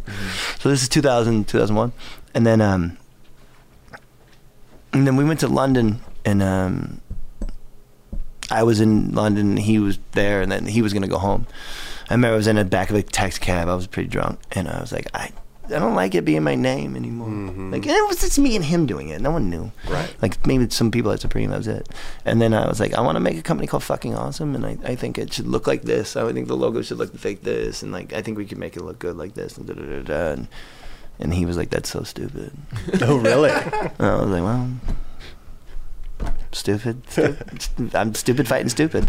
You know, the world's stupid. And then he went home, and I called him shortly after that, and he was working on the logo. No way. And we still lived together in New York back then. And then, and then we started producing lines of Fucking Awesome, like mainly just T-shirts and stuff. But then we started getting into jackets and this and that, and that's what kind of separated us, just from being a clothing company. I mean, just a T-shirt company to like actually doing things. And then back then there was no streetwear.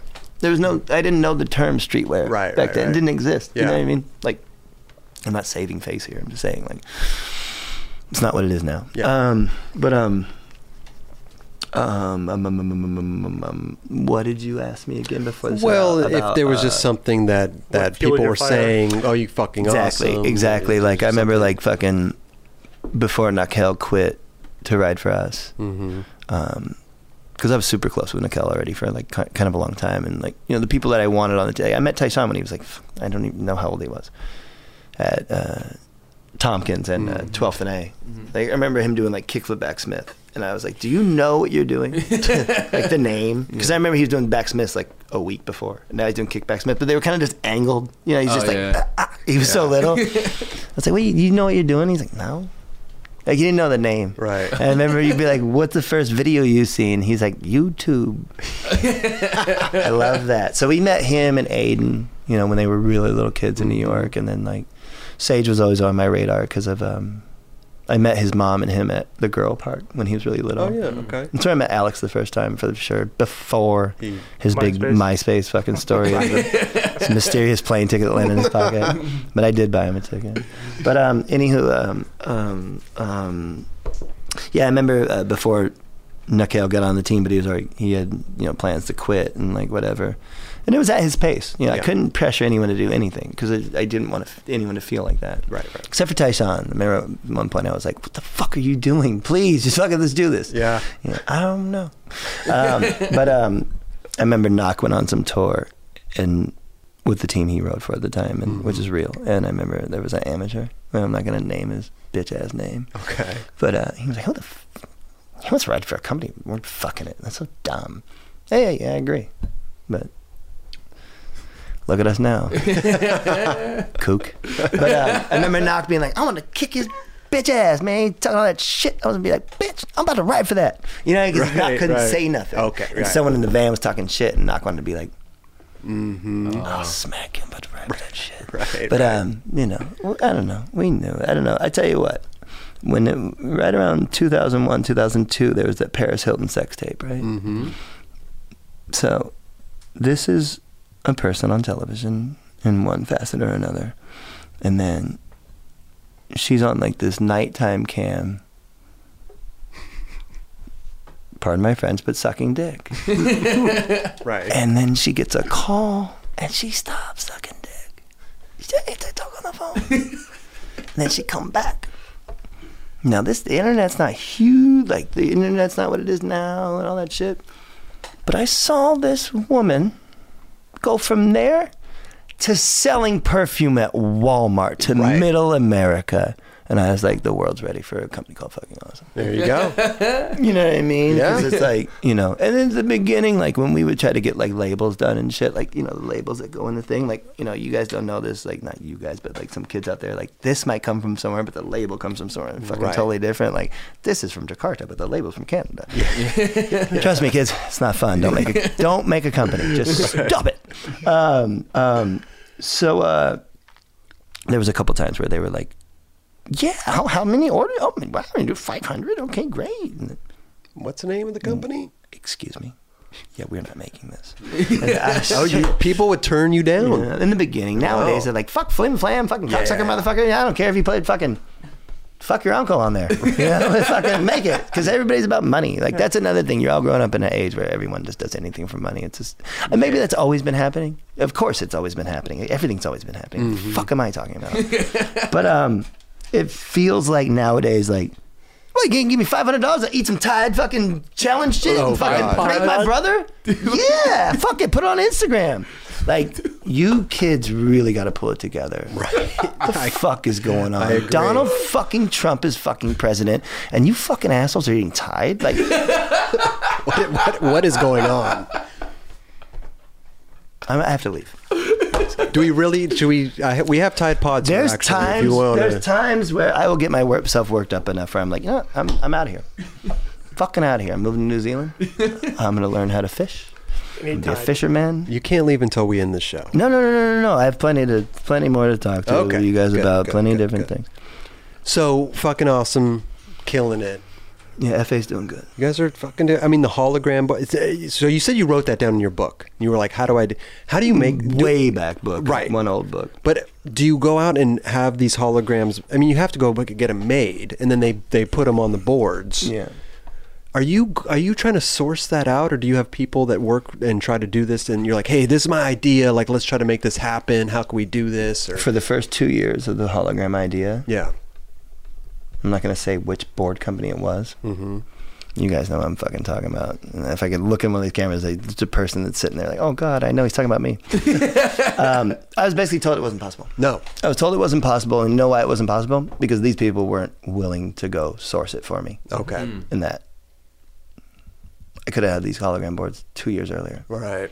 And then I think whatever I do with the boards, because I'm making them, I make where it all goes. I make every one of the kids' boards. Any time of day, anytime, you could be like, you could go through the FA, what we have out right now, and I'm fucking blown away. I've made every board for the kids. Like, I can't believe, like, okay, Kevin Bradley, okay, he's got a board. Okay, Tyshawn, you got a board. Little gap in Tyshawn's board right now. I told him recently, I'm like, I'm so sorry it's taking so long. Like, he's one of the greatest fucking pros of all time, and he doesn't have a current model. Like, that's blasphemy. Right. But he understands. Like, I'm trying hard. Like, I actually have this woman working on a painting of Tyshawn.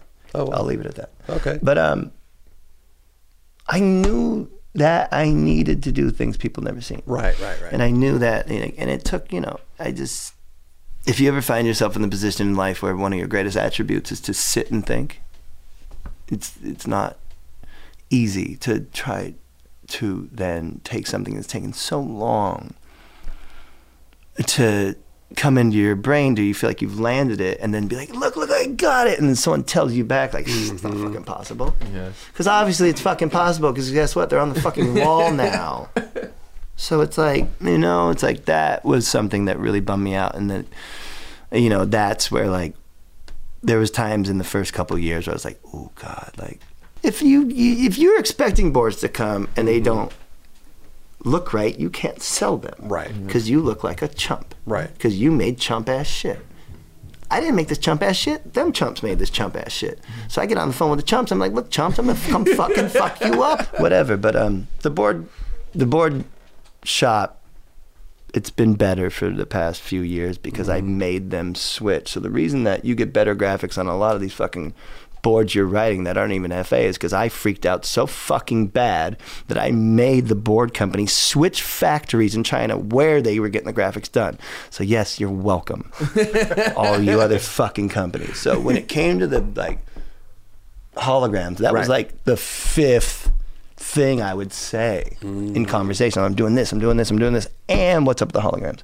So that always, like, we'd have plenty of fucking beef to chew with like what they're fucking up before we even get to the hologram. So by the time I get to the hologram, I'm so tired of fighting about what they got wrong and then being like, well, did you try this? It's like, don't even try. You fucking made that excuse last time and you're fucking killing me. You make me feel crazy because you're acting like I made a problem that you fucking made, and that's the worst. Like, that's the worst when you try to make someone else feel crazy. Like, I did it. I did it. For sure. Motherfucker, you did it. Right. I didn't make this board. You fucking made this board. What I gave you looked like, basically, I gave you an orange and said I want an orange back, and you brought back a fucking fork. And I'm not paying for a fucking box of fucking forks when I asked for a box of fucking oranges. I have to calm down. I'm getting upset. Keep going. So I'm a bit agitated about the hologram thing, 'cause it's like, you fucking assholes told me that shit wasn't possible. Look, it's up on the wall. There it is. Yeah, no. I mean, fuck it. Yeah, no, it's good. I'm surprised that fucking your favorite board company hasn't made it yet. A lot of times that, like, when they fuck up on boards, like, because we use two different, never mind. Anyways, when they fuck up on boards sometimes, I'm like, you need to get it right. Because a month from now, after this comes out, other companies, all the other companies are going to do this fucking dip tail shit too. Yeah. So you might as well get it right for me for when makes it. Right. You know, and they've been biting our shit for a long time now. Right. I hate them. Kind of say your own wood shop. Right. But at the same time, it's almost it's a compliment too. You know what I mean? Like James Brown says in interviews, I want to talk about something positive, man. Let's talk about music. Like, if James Brown ever had an interview, they'd be like, well, James, hold on, you know. So it says here that, you know, you shot at your wife and then the police chased you for like between 5K. No. Talk about some music. Talk about some positive. You know, well, James, it says here that you beat your wife. You're on PCB. Nah. I'm talking about the music, man. Yeah. Get up off that thing. No, but yeah. I don't know. I don't want to talk too negative. No. It's just the hologram talk. A lot of times, like the way I make the boards, it's so specific. Yeah. The way I need it to look, that if it doesn't come out that way, I can be a bit of a. I can be a bit crabby. Good. And things happen. Freak out a little bit. Now it's like the freakouts are so few and far between that I think that now that we are where we are, like everyone I work with basically has been like, when you used to freak out, I'd be like, oh, I feel bad for you because Jesus, look you're all upset, and they'd be like, hey, he's trying, he's trying to do his thing, right? And then now it's like, a lot of people I've worked with are like, we get it. Yeah, we understand why. We understand why that you needed it to look that. Because as you make a company, because all I try to do with what I do is all my clothes and everything, I want it to feel nice. Mm-hmm. It's like, so I want it to feel nice. I want it to look nice. So everything we make every time is better than the last time. So the boards has to follow suit. Right. If the boards don't follow suit, then what am I doing? I'm just doing what everybody else is doing, making some fucking cartoon graphic with some fucking. Just like every other asshole company, take a really nice part of the graphic that you like and put it right under the truck. It's keep doing it. Keep it up. It makes my job so much easier. So you're going to have someone draw this great graphic and they're, where should the face go? Oh, under the truck. How do you do that? So it's like, please keep it up. Please keep it up. All you other companies will love it. But no, but you guys have a lot of, even though you guys are a big company now, you guys still have problems. No, because there's fucking six people running this goddamn fucking company. You got 6 people working. Like, we ain't got nothing more than 6 people. Wow. So it's like, it's a big... But that's the thing. I like everybody that works for FA is so close. Yeah, that's good. All the boys in the warehouse and everybody, like, working with me, like, they go fucking bowling together and have barbecues and know each other and, like, their dogs know each other. You know what I mean? Yeah, it's like a whole thing. Like, they all fucking really like each other and, like... That's definitely important. And, like, right. And then on the other side of it, it's like, it's like... the boys, the kids, like I love those kids with all my heart. Like I'm not even like when I think about how much I care about them and how much I'm like a mom, man. It's like when they go to like it's better now, but like you understand things are flipping around. Like there's racism that's been going on forever, right? But the kids will come back and they'll come back from like Belgium and like Sage will get called like a really fucked up word on the street, and I'm just like, whoa. Just like it hurts my soul because they're supposed to be out experiencing and like finding new and going with the new and be like, oh, I didn't see this, and like people are different here and then like I remember a trip, this is a while ago. Knock went to Australia and he got called some shit and I was like, but he took that real well and turned it into like mega like positivity and stuff. But it's like I just feel like in the past 3 years I've had more non-white people come up to me and telling me how they're getting called different names all across the planet nowadays, and it's really hurting my soul. And it's like the thing is like when the kids would go out of town, I never told them because what am I gonna be like, I'm so worried about you guys, like, you know what I mean? Like they go to town on their trips and I would just be like, God damn it, please be somewhere no fucking racist asshole's gonna come up causing problems or stuff.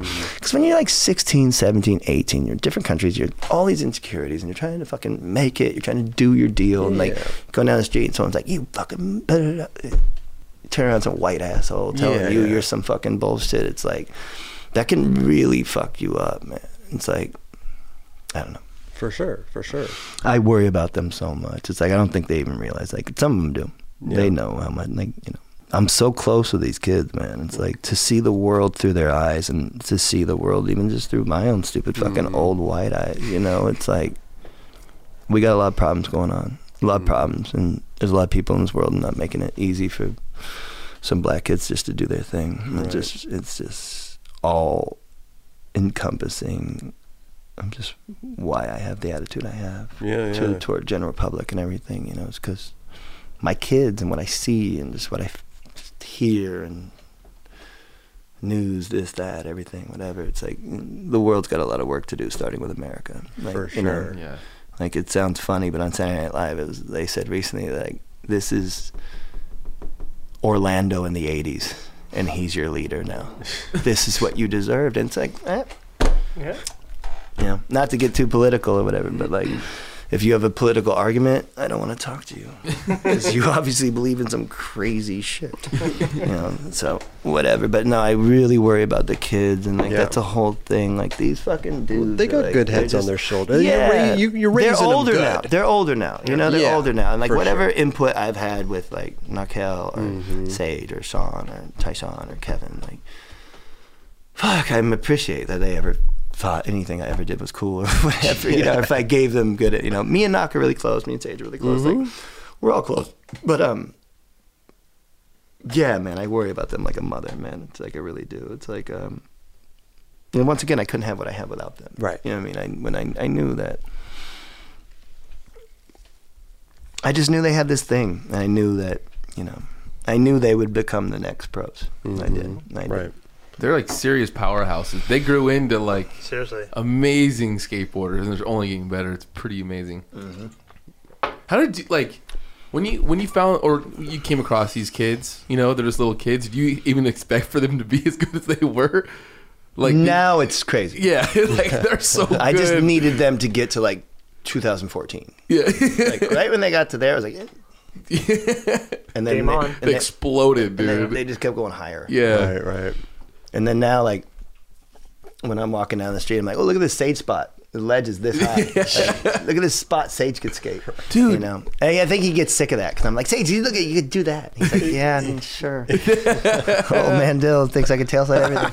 But no, it's like their skateboarding is exceptional. Yeah. And it's my favorite. So good. It just is. It's like, I'm not being biased. No. That's the way I like skateboarding, is them. You know what I mean? Like, I like how they skate. I like how my kids skate. I think they're all fantastic. I think everybody on the team, Elijah Burrow. Oh yeah. That was getting Gino. That was kind of a no question, But that's just like for him to even ask, I was like, excuse me. It's like that's my elder. Like him and Keenan would take the shoes off my feet and be like, your lace it all fucked up. You don't know what you're doing. Lace it, put it back on. Now it looks fresh. Go outside. They like raised me. Yeah. So but yeah, where they've got to now and what they do is like the kids are, the kids on the team, they do just such exceptional shit. And like, oh yeah, back to Burl. Like the thing with Burl was like, Tyshawn brought it up. He goes, we need that. I want that guy. That's the guy. And I was like, oh wow, Burl? Yeah, we know him. Like me and Abe fucking know Burl well. Right. But we couldn't just go, hey Burl, come on. Because and that it didn't happen like that. Because I fucking love Mike Carroll. I'm sorry about Gino. I'm sorry about Burl. I love Rick Howard. Like I fucking love you guys. I'm sorry, but the kids wanted Burl. Yeah. And so they'd be like, Dill, get him. I'm like, it doesn't work that way. Right. How about a little help? You can fucking. I'm not saying go tell him to quit, but then you. Put it in his head. You know, I can't be like, hey, guess what? It just doesn't work that way. But at first they were like, why not? I was like, oh, touche. But it doesn't work that way, all right? It's called respect, all right? And it took a while. They had to like call Burrow and be like, we want you on the team. And he's like, oh, Oh, so the kids called him.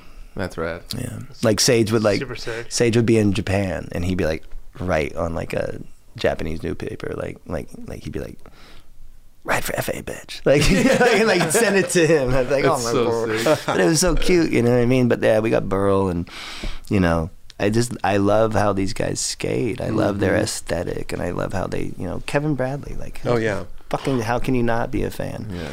But before I forget about it, I suppose, or I may actually go into I suppose we could go into different questions so I don't trail off into some bullshit. What's next for FA? Do we have? Can we look forward to a video, or I mean, what's in that mind of yours, bro? What are we doing? What's in that notebook?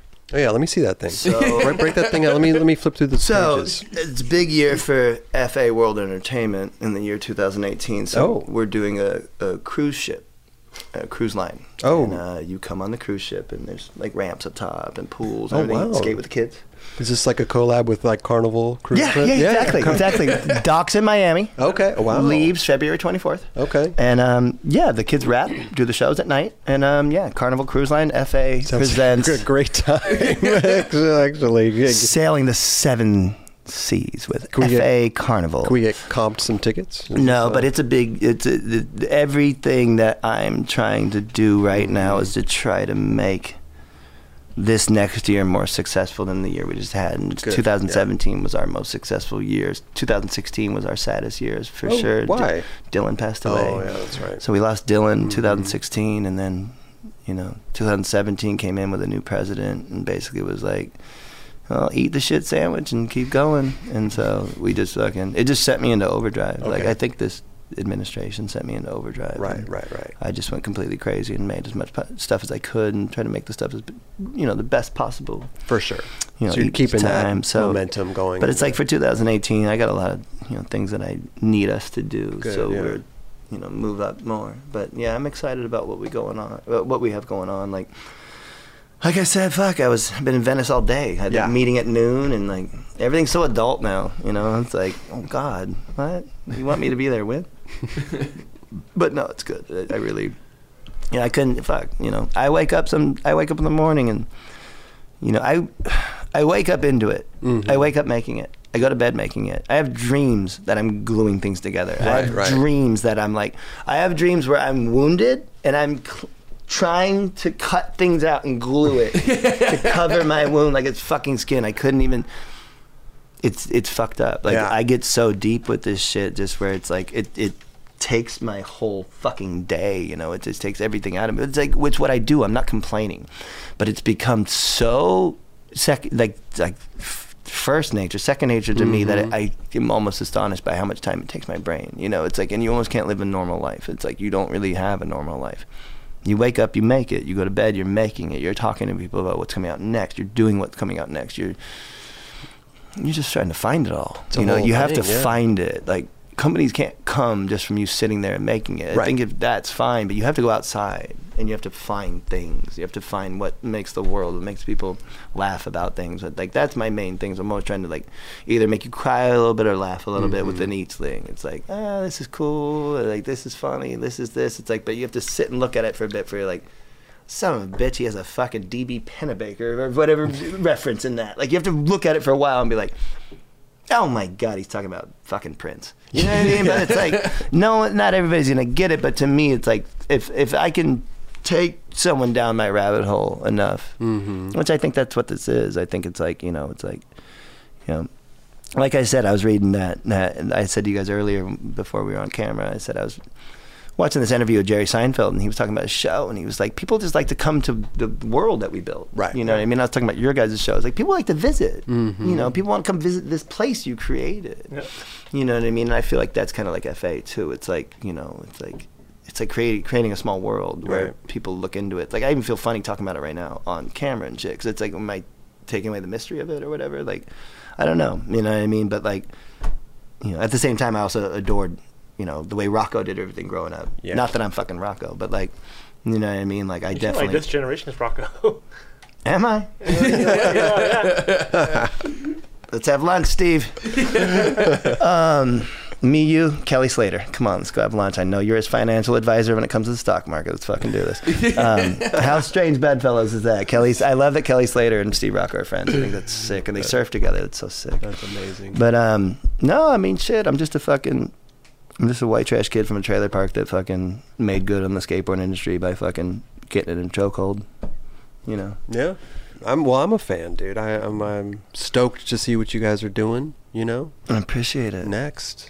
Yeah, I appreciate it. Man. Yeah. I was watching a panel of scientists, including like Neil deGrasse Tyson and many other weirdo ass scientists, like guys that only have their sunglasses on the camera. They won't take them off. And they'll do 2-hour discussion on debating if this with what we're doing right now is real. Or if it's simulated. Simulated, okay. Where computer simulation. Don't worry, Kelly, I'm going to fill you in. Kelly was like, what? So, and not that I believe this, but if, how many times have people been on Earth? You can't answer. You can't say, where's all the fossils? Maybe they got fucking super tech fucking people that cleaned up all the fucking first 5 layers. Yeah. So you couldn't fucking find it, and they made our simulated world. And then I'm fucking smoking because my fucking avatar was fucking made to chain smoke like an asshole. This avatar. But anywho, yeah. I do not believe that, and I don't think it matters. Okay. Now you're all being like, what? You don't think it matters? It doesn't. It doesn't. So I'm not trying to scare anybody, but it's like you have to add up. Humans are driven by pornography and sex. That's where all fucking technology comes from, all that porno crazy shit. Now, I love porno as much as the next guy, but I'm pretty, I don't like crazy shit. I like, hey, look at the broad, she got a nice ass. Like, that kind of shit's great. Now it's like going to go into a whole different realm. Now, so it, maybe porno's not the great place to go to it, but basically this. So it doesn't matter. It doesn't matter if we're simulated or not. Mm-hmm. And you might ask, well, how the fuck does it not matter? Well, check this out. The other day, I was at my brother's house, and my mom's watching TV. Me and my brother over here by the table, at the kitchen table. My mom's over there watching TV. And I was just talking to my brother about this. And I go, Mom, look at the screen. And right then, a fucking NBA 2018, like commercial, like for the video game, came up. I go, Mom, is that real? Are the people on the screen real right now? She goes, looks pretty damn real to me. I go, well, there you go. Okay, so with virtual reality that's coming, you can, basically, if you put your hand in your pocket right now, like, you're feeling that because you're, the information gets to your brain, your synapses, and all that trigger the shit, right? Yeah. That's realness. That's that real ass shit. But it's going to get so good, and you all think I'm fucking out of my mind, but it's going to get so good, it's going to be just like this. Like, you put your hand in your pocket, you feel it because your synapses are doing a thing, but what if there was a complete programming mechanism that was as easy as laying there, and then it's all in your head. So you're doing it, you're moving it all around, the smells, the senses. You could be like, I want to be in 1976 fucking on the Bowery out front of CBGB's. You're going to do it. You're all going to do it. It's all going to happen. It's going to fuck this world up. It's going to be so fucked.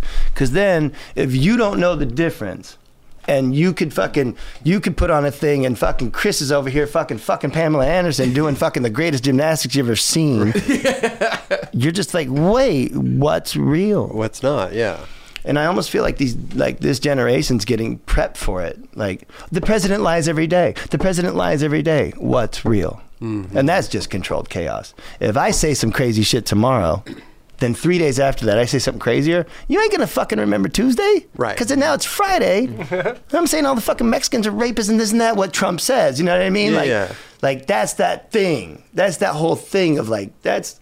And it comes down to the basicness of that. And if you take Fox News and what's it called or whatever, I'm not saying the fucking CNN and the Democrats got it fucking made, but at least there's fucking sympathy. Mm. And that's what's lost. What's lost to me in like the new age of like whatever, and like I feel like there's a certain amount of like real aggro aggression, and I feel like there's just no human sympathy anymore. There's no empathy. There's no one's, I just feel like there's like the zero compassion. It's like I sit there in cars all fucking day long and watching people whip around and shit. Like, I'm fucking busy, I'm vaping. Yeah.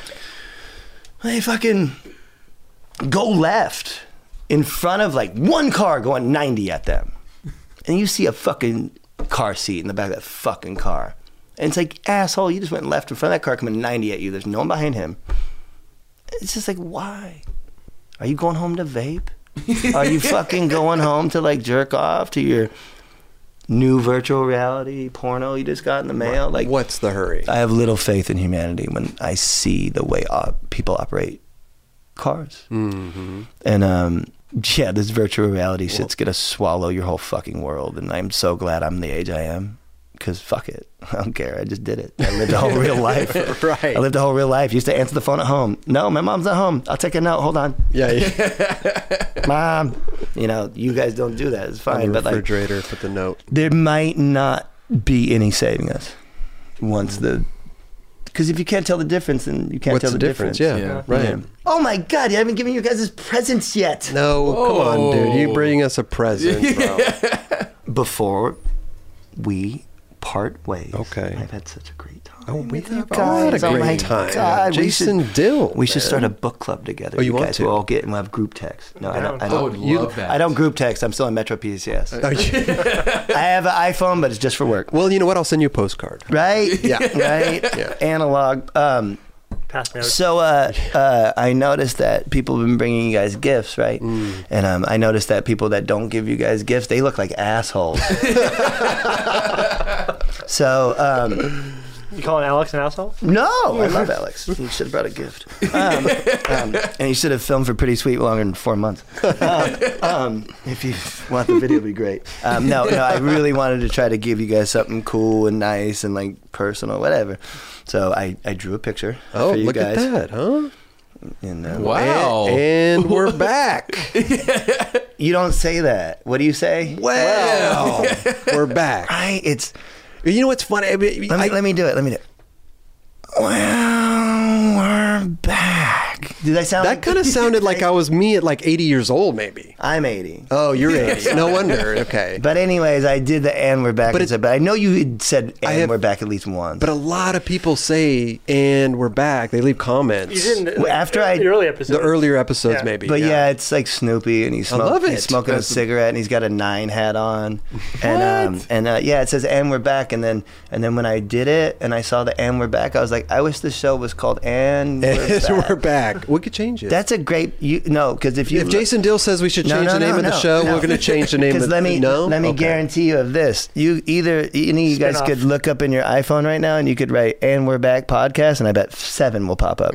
So You think? like you could Well, name your let's see fucking this thing. podcast like Donkey Abortion. Like, there's like 20 donkey abortions actually. Look at that. That's dude, thank you so much, No bro. problem. Well, you know, we might have to make this into a mug or something, you know. Dude. Jason Dill. Let's not lose our minds or anything. No, we're trying to just make some- kidding. we're trying to I'm just kidding. trying to make a couple bucks over here, Totally. Jason. You know what I mean? Like I'm just at your kidding. expense. I'm just You know? kidding. No, kidding. thank you so much. You know, bro. I brought you the little picture I drew, amazing, dude. and Thank you, bro. and then I brought you guys some other things. Oh, sick. Hell That's yeah. fucking rad, dude. So seeing as we're in Venice Beach, Oh yeah.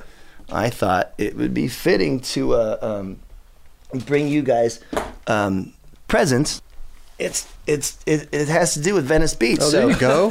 here's the. I want to take the plastic off so you can really see it. Okay, let's see. Yeah, let's get So this is for you guys. So you guys all get the Kevin Bradley party package. nice. And Nice. So Raj, take the plastic off. So Chris, Kelly, Raj, you guys get what? Oh, you brought it 3. Oh wow. Kevin Wait, Bradley. Park. Kevin Bradley towels. Wow. Kevin Bradley boards. Look at that, huh? Kevin Bradley rolling trays. Wow. And Kevin Bradley rolling papers. Cowboy Kush. Kush Cowboy rolling papers. How I don't come in know. every photo on this board he's smoking a joint? I mean, because he rules. Okay. Okay. Just asking. Kelly. Oh, sorry. I thought it would get you. Thank you. And then I brought the KB lighters. Okay. This is a Kevin Bradley Kevin theme. Bradley party package. We're I in love Venice. it. I love it. He's the Thank king. you. He's the king of Venice. He So, is, right. So, Hell yeah. so Chris, That's amazing. Look at your fucking You want me to presents. show you the? Show everybody your Let's do the towel. beautiful towel. This is the towel right here. What is this thing? It's got a. Look at that. Huh? It's upside down. It's Upside down? Dude, we got to get Kevin on the show. There we go. This is the Kevin Bradley. Soft too.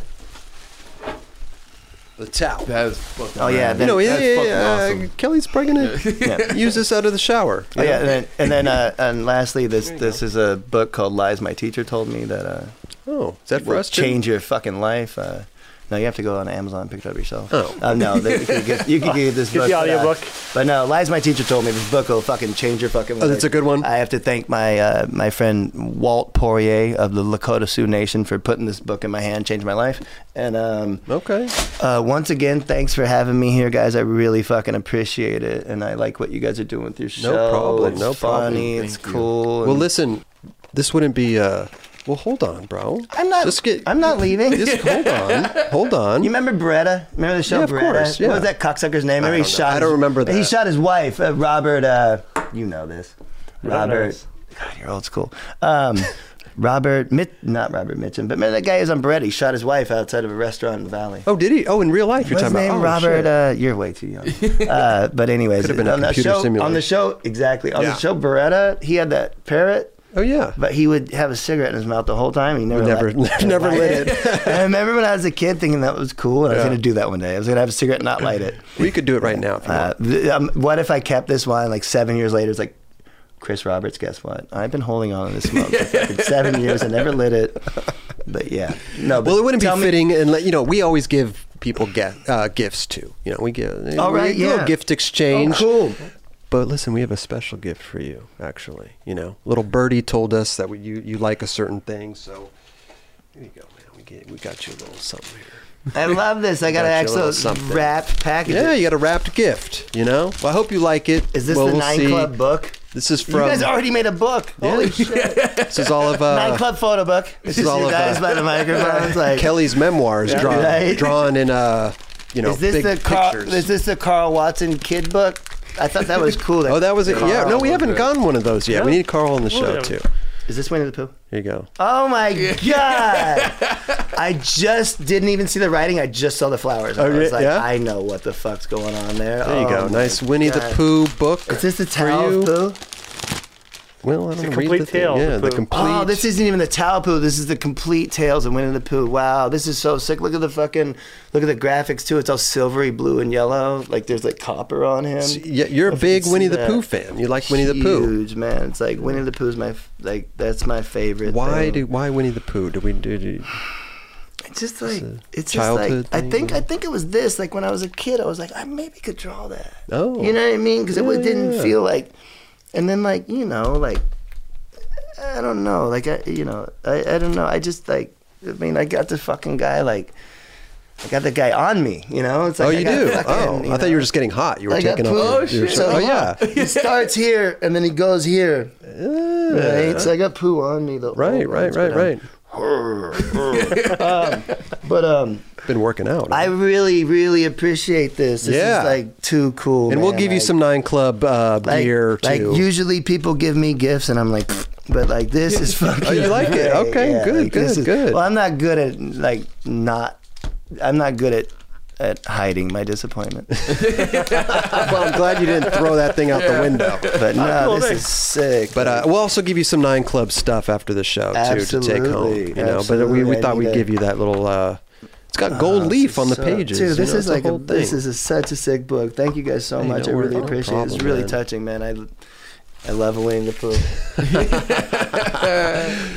Jason Dill, Pleasure. thank you Pleasure. so Chris much for Roberts. coming by. Thank you so much. Raj, Yes. Kelly. Yeah, Jason. Have a Hey. safe ride home. 'Cause Thanks. I know you don't Uber. drive. Every time I get in the Uber, I'm like, look, I'm in no fucking hurry. I'm not trying to die. Mario Andretti.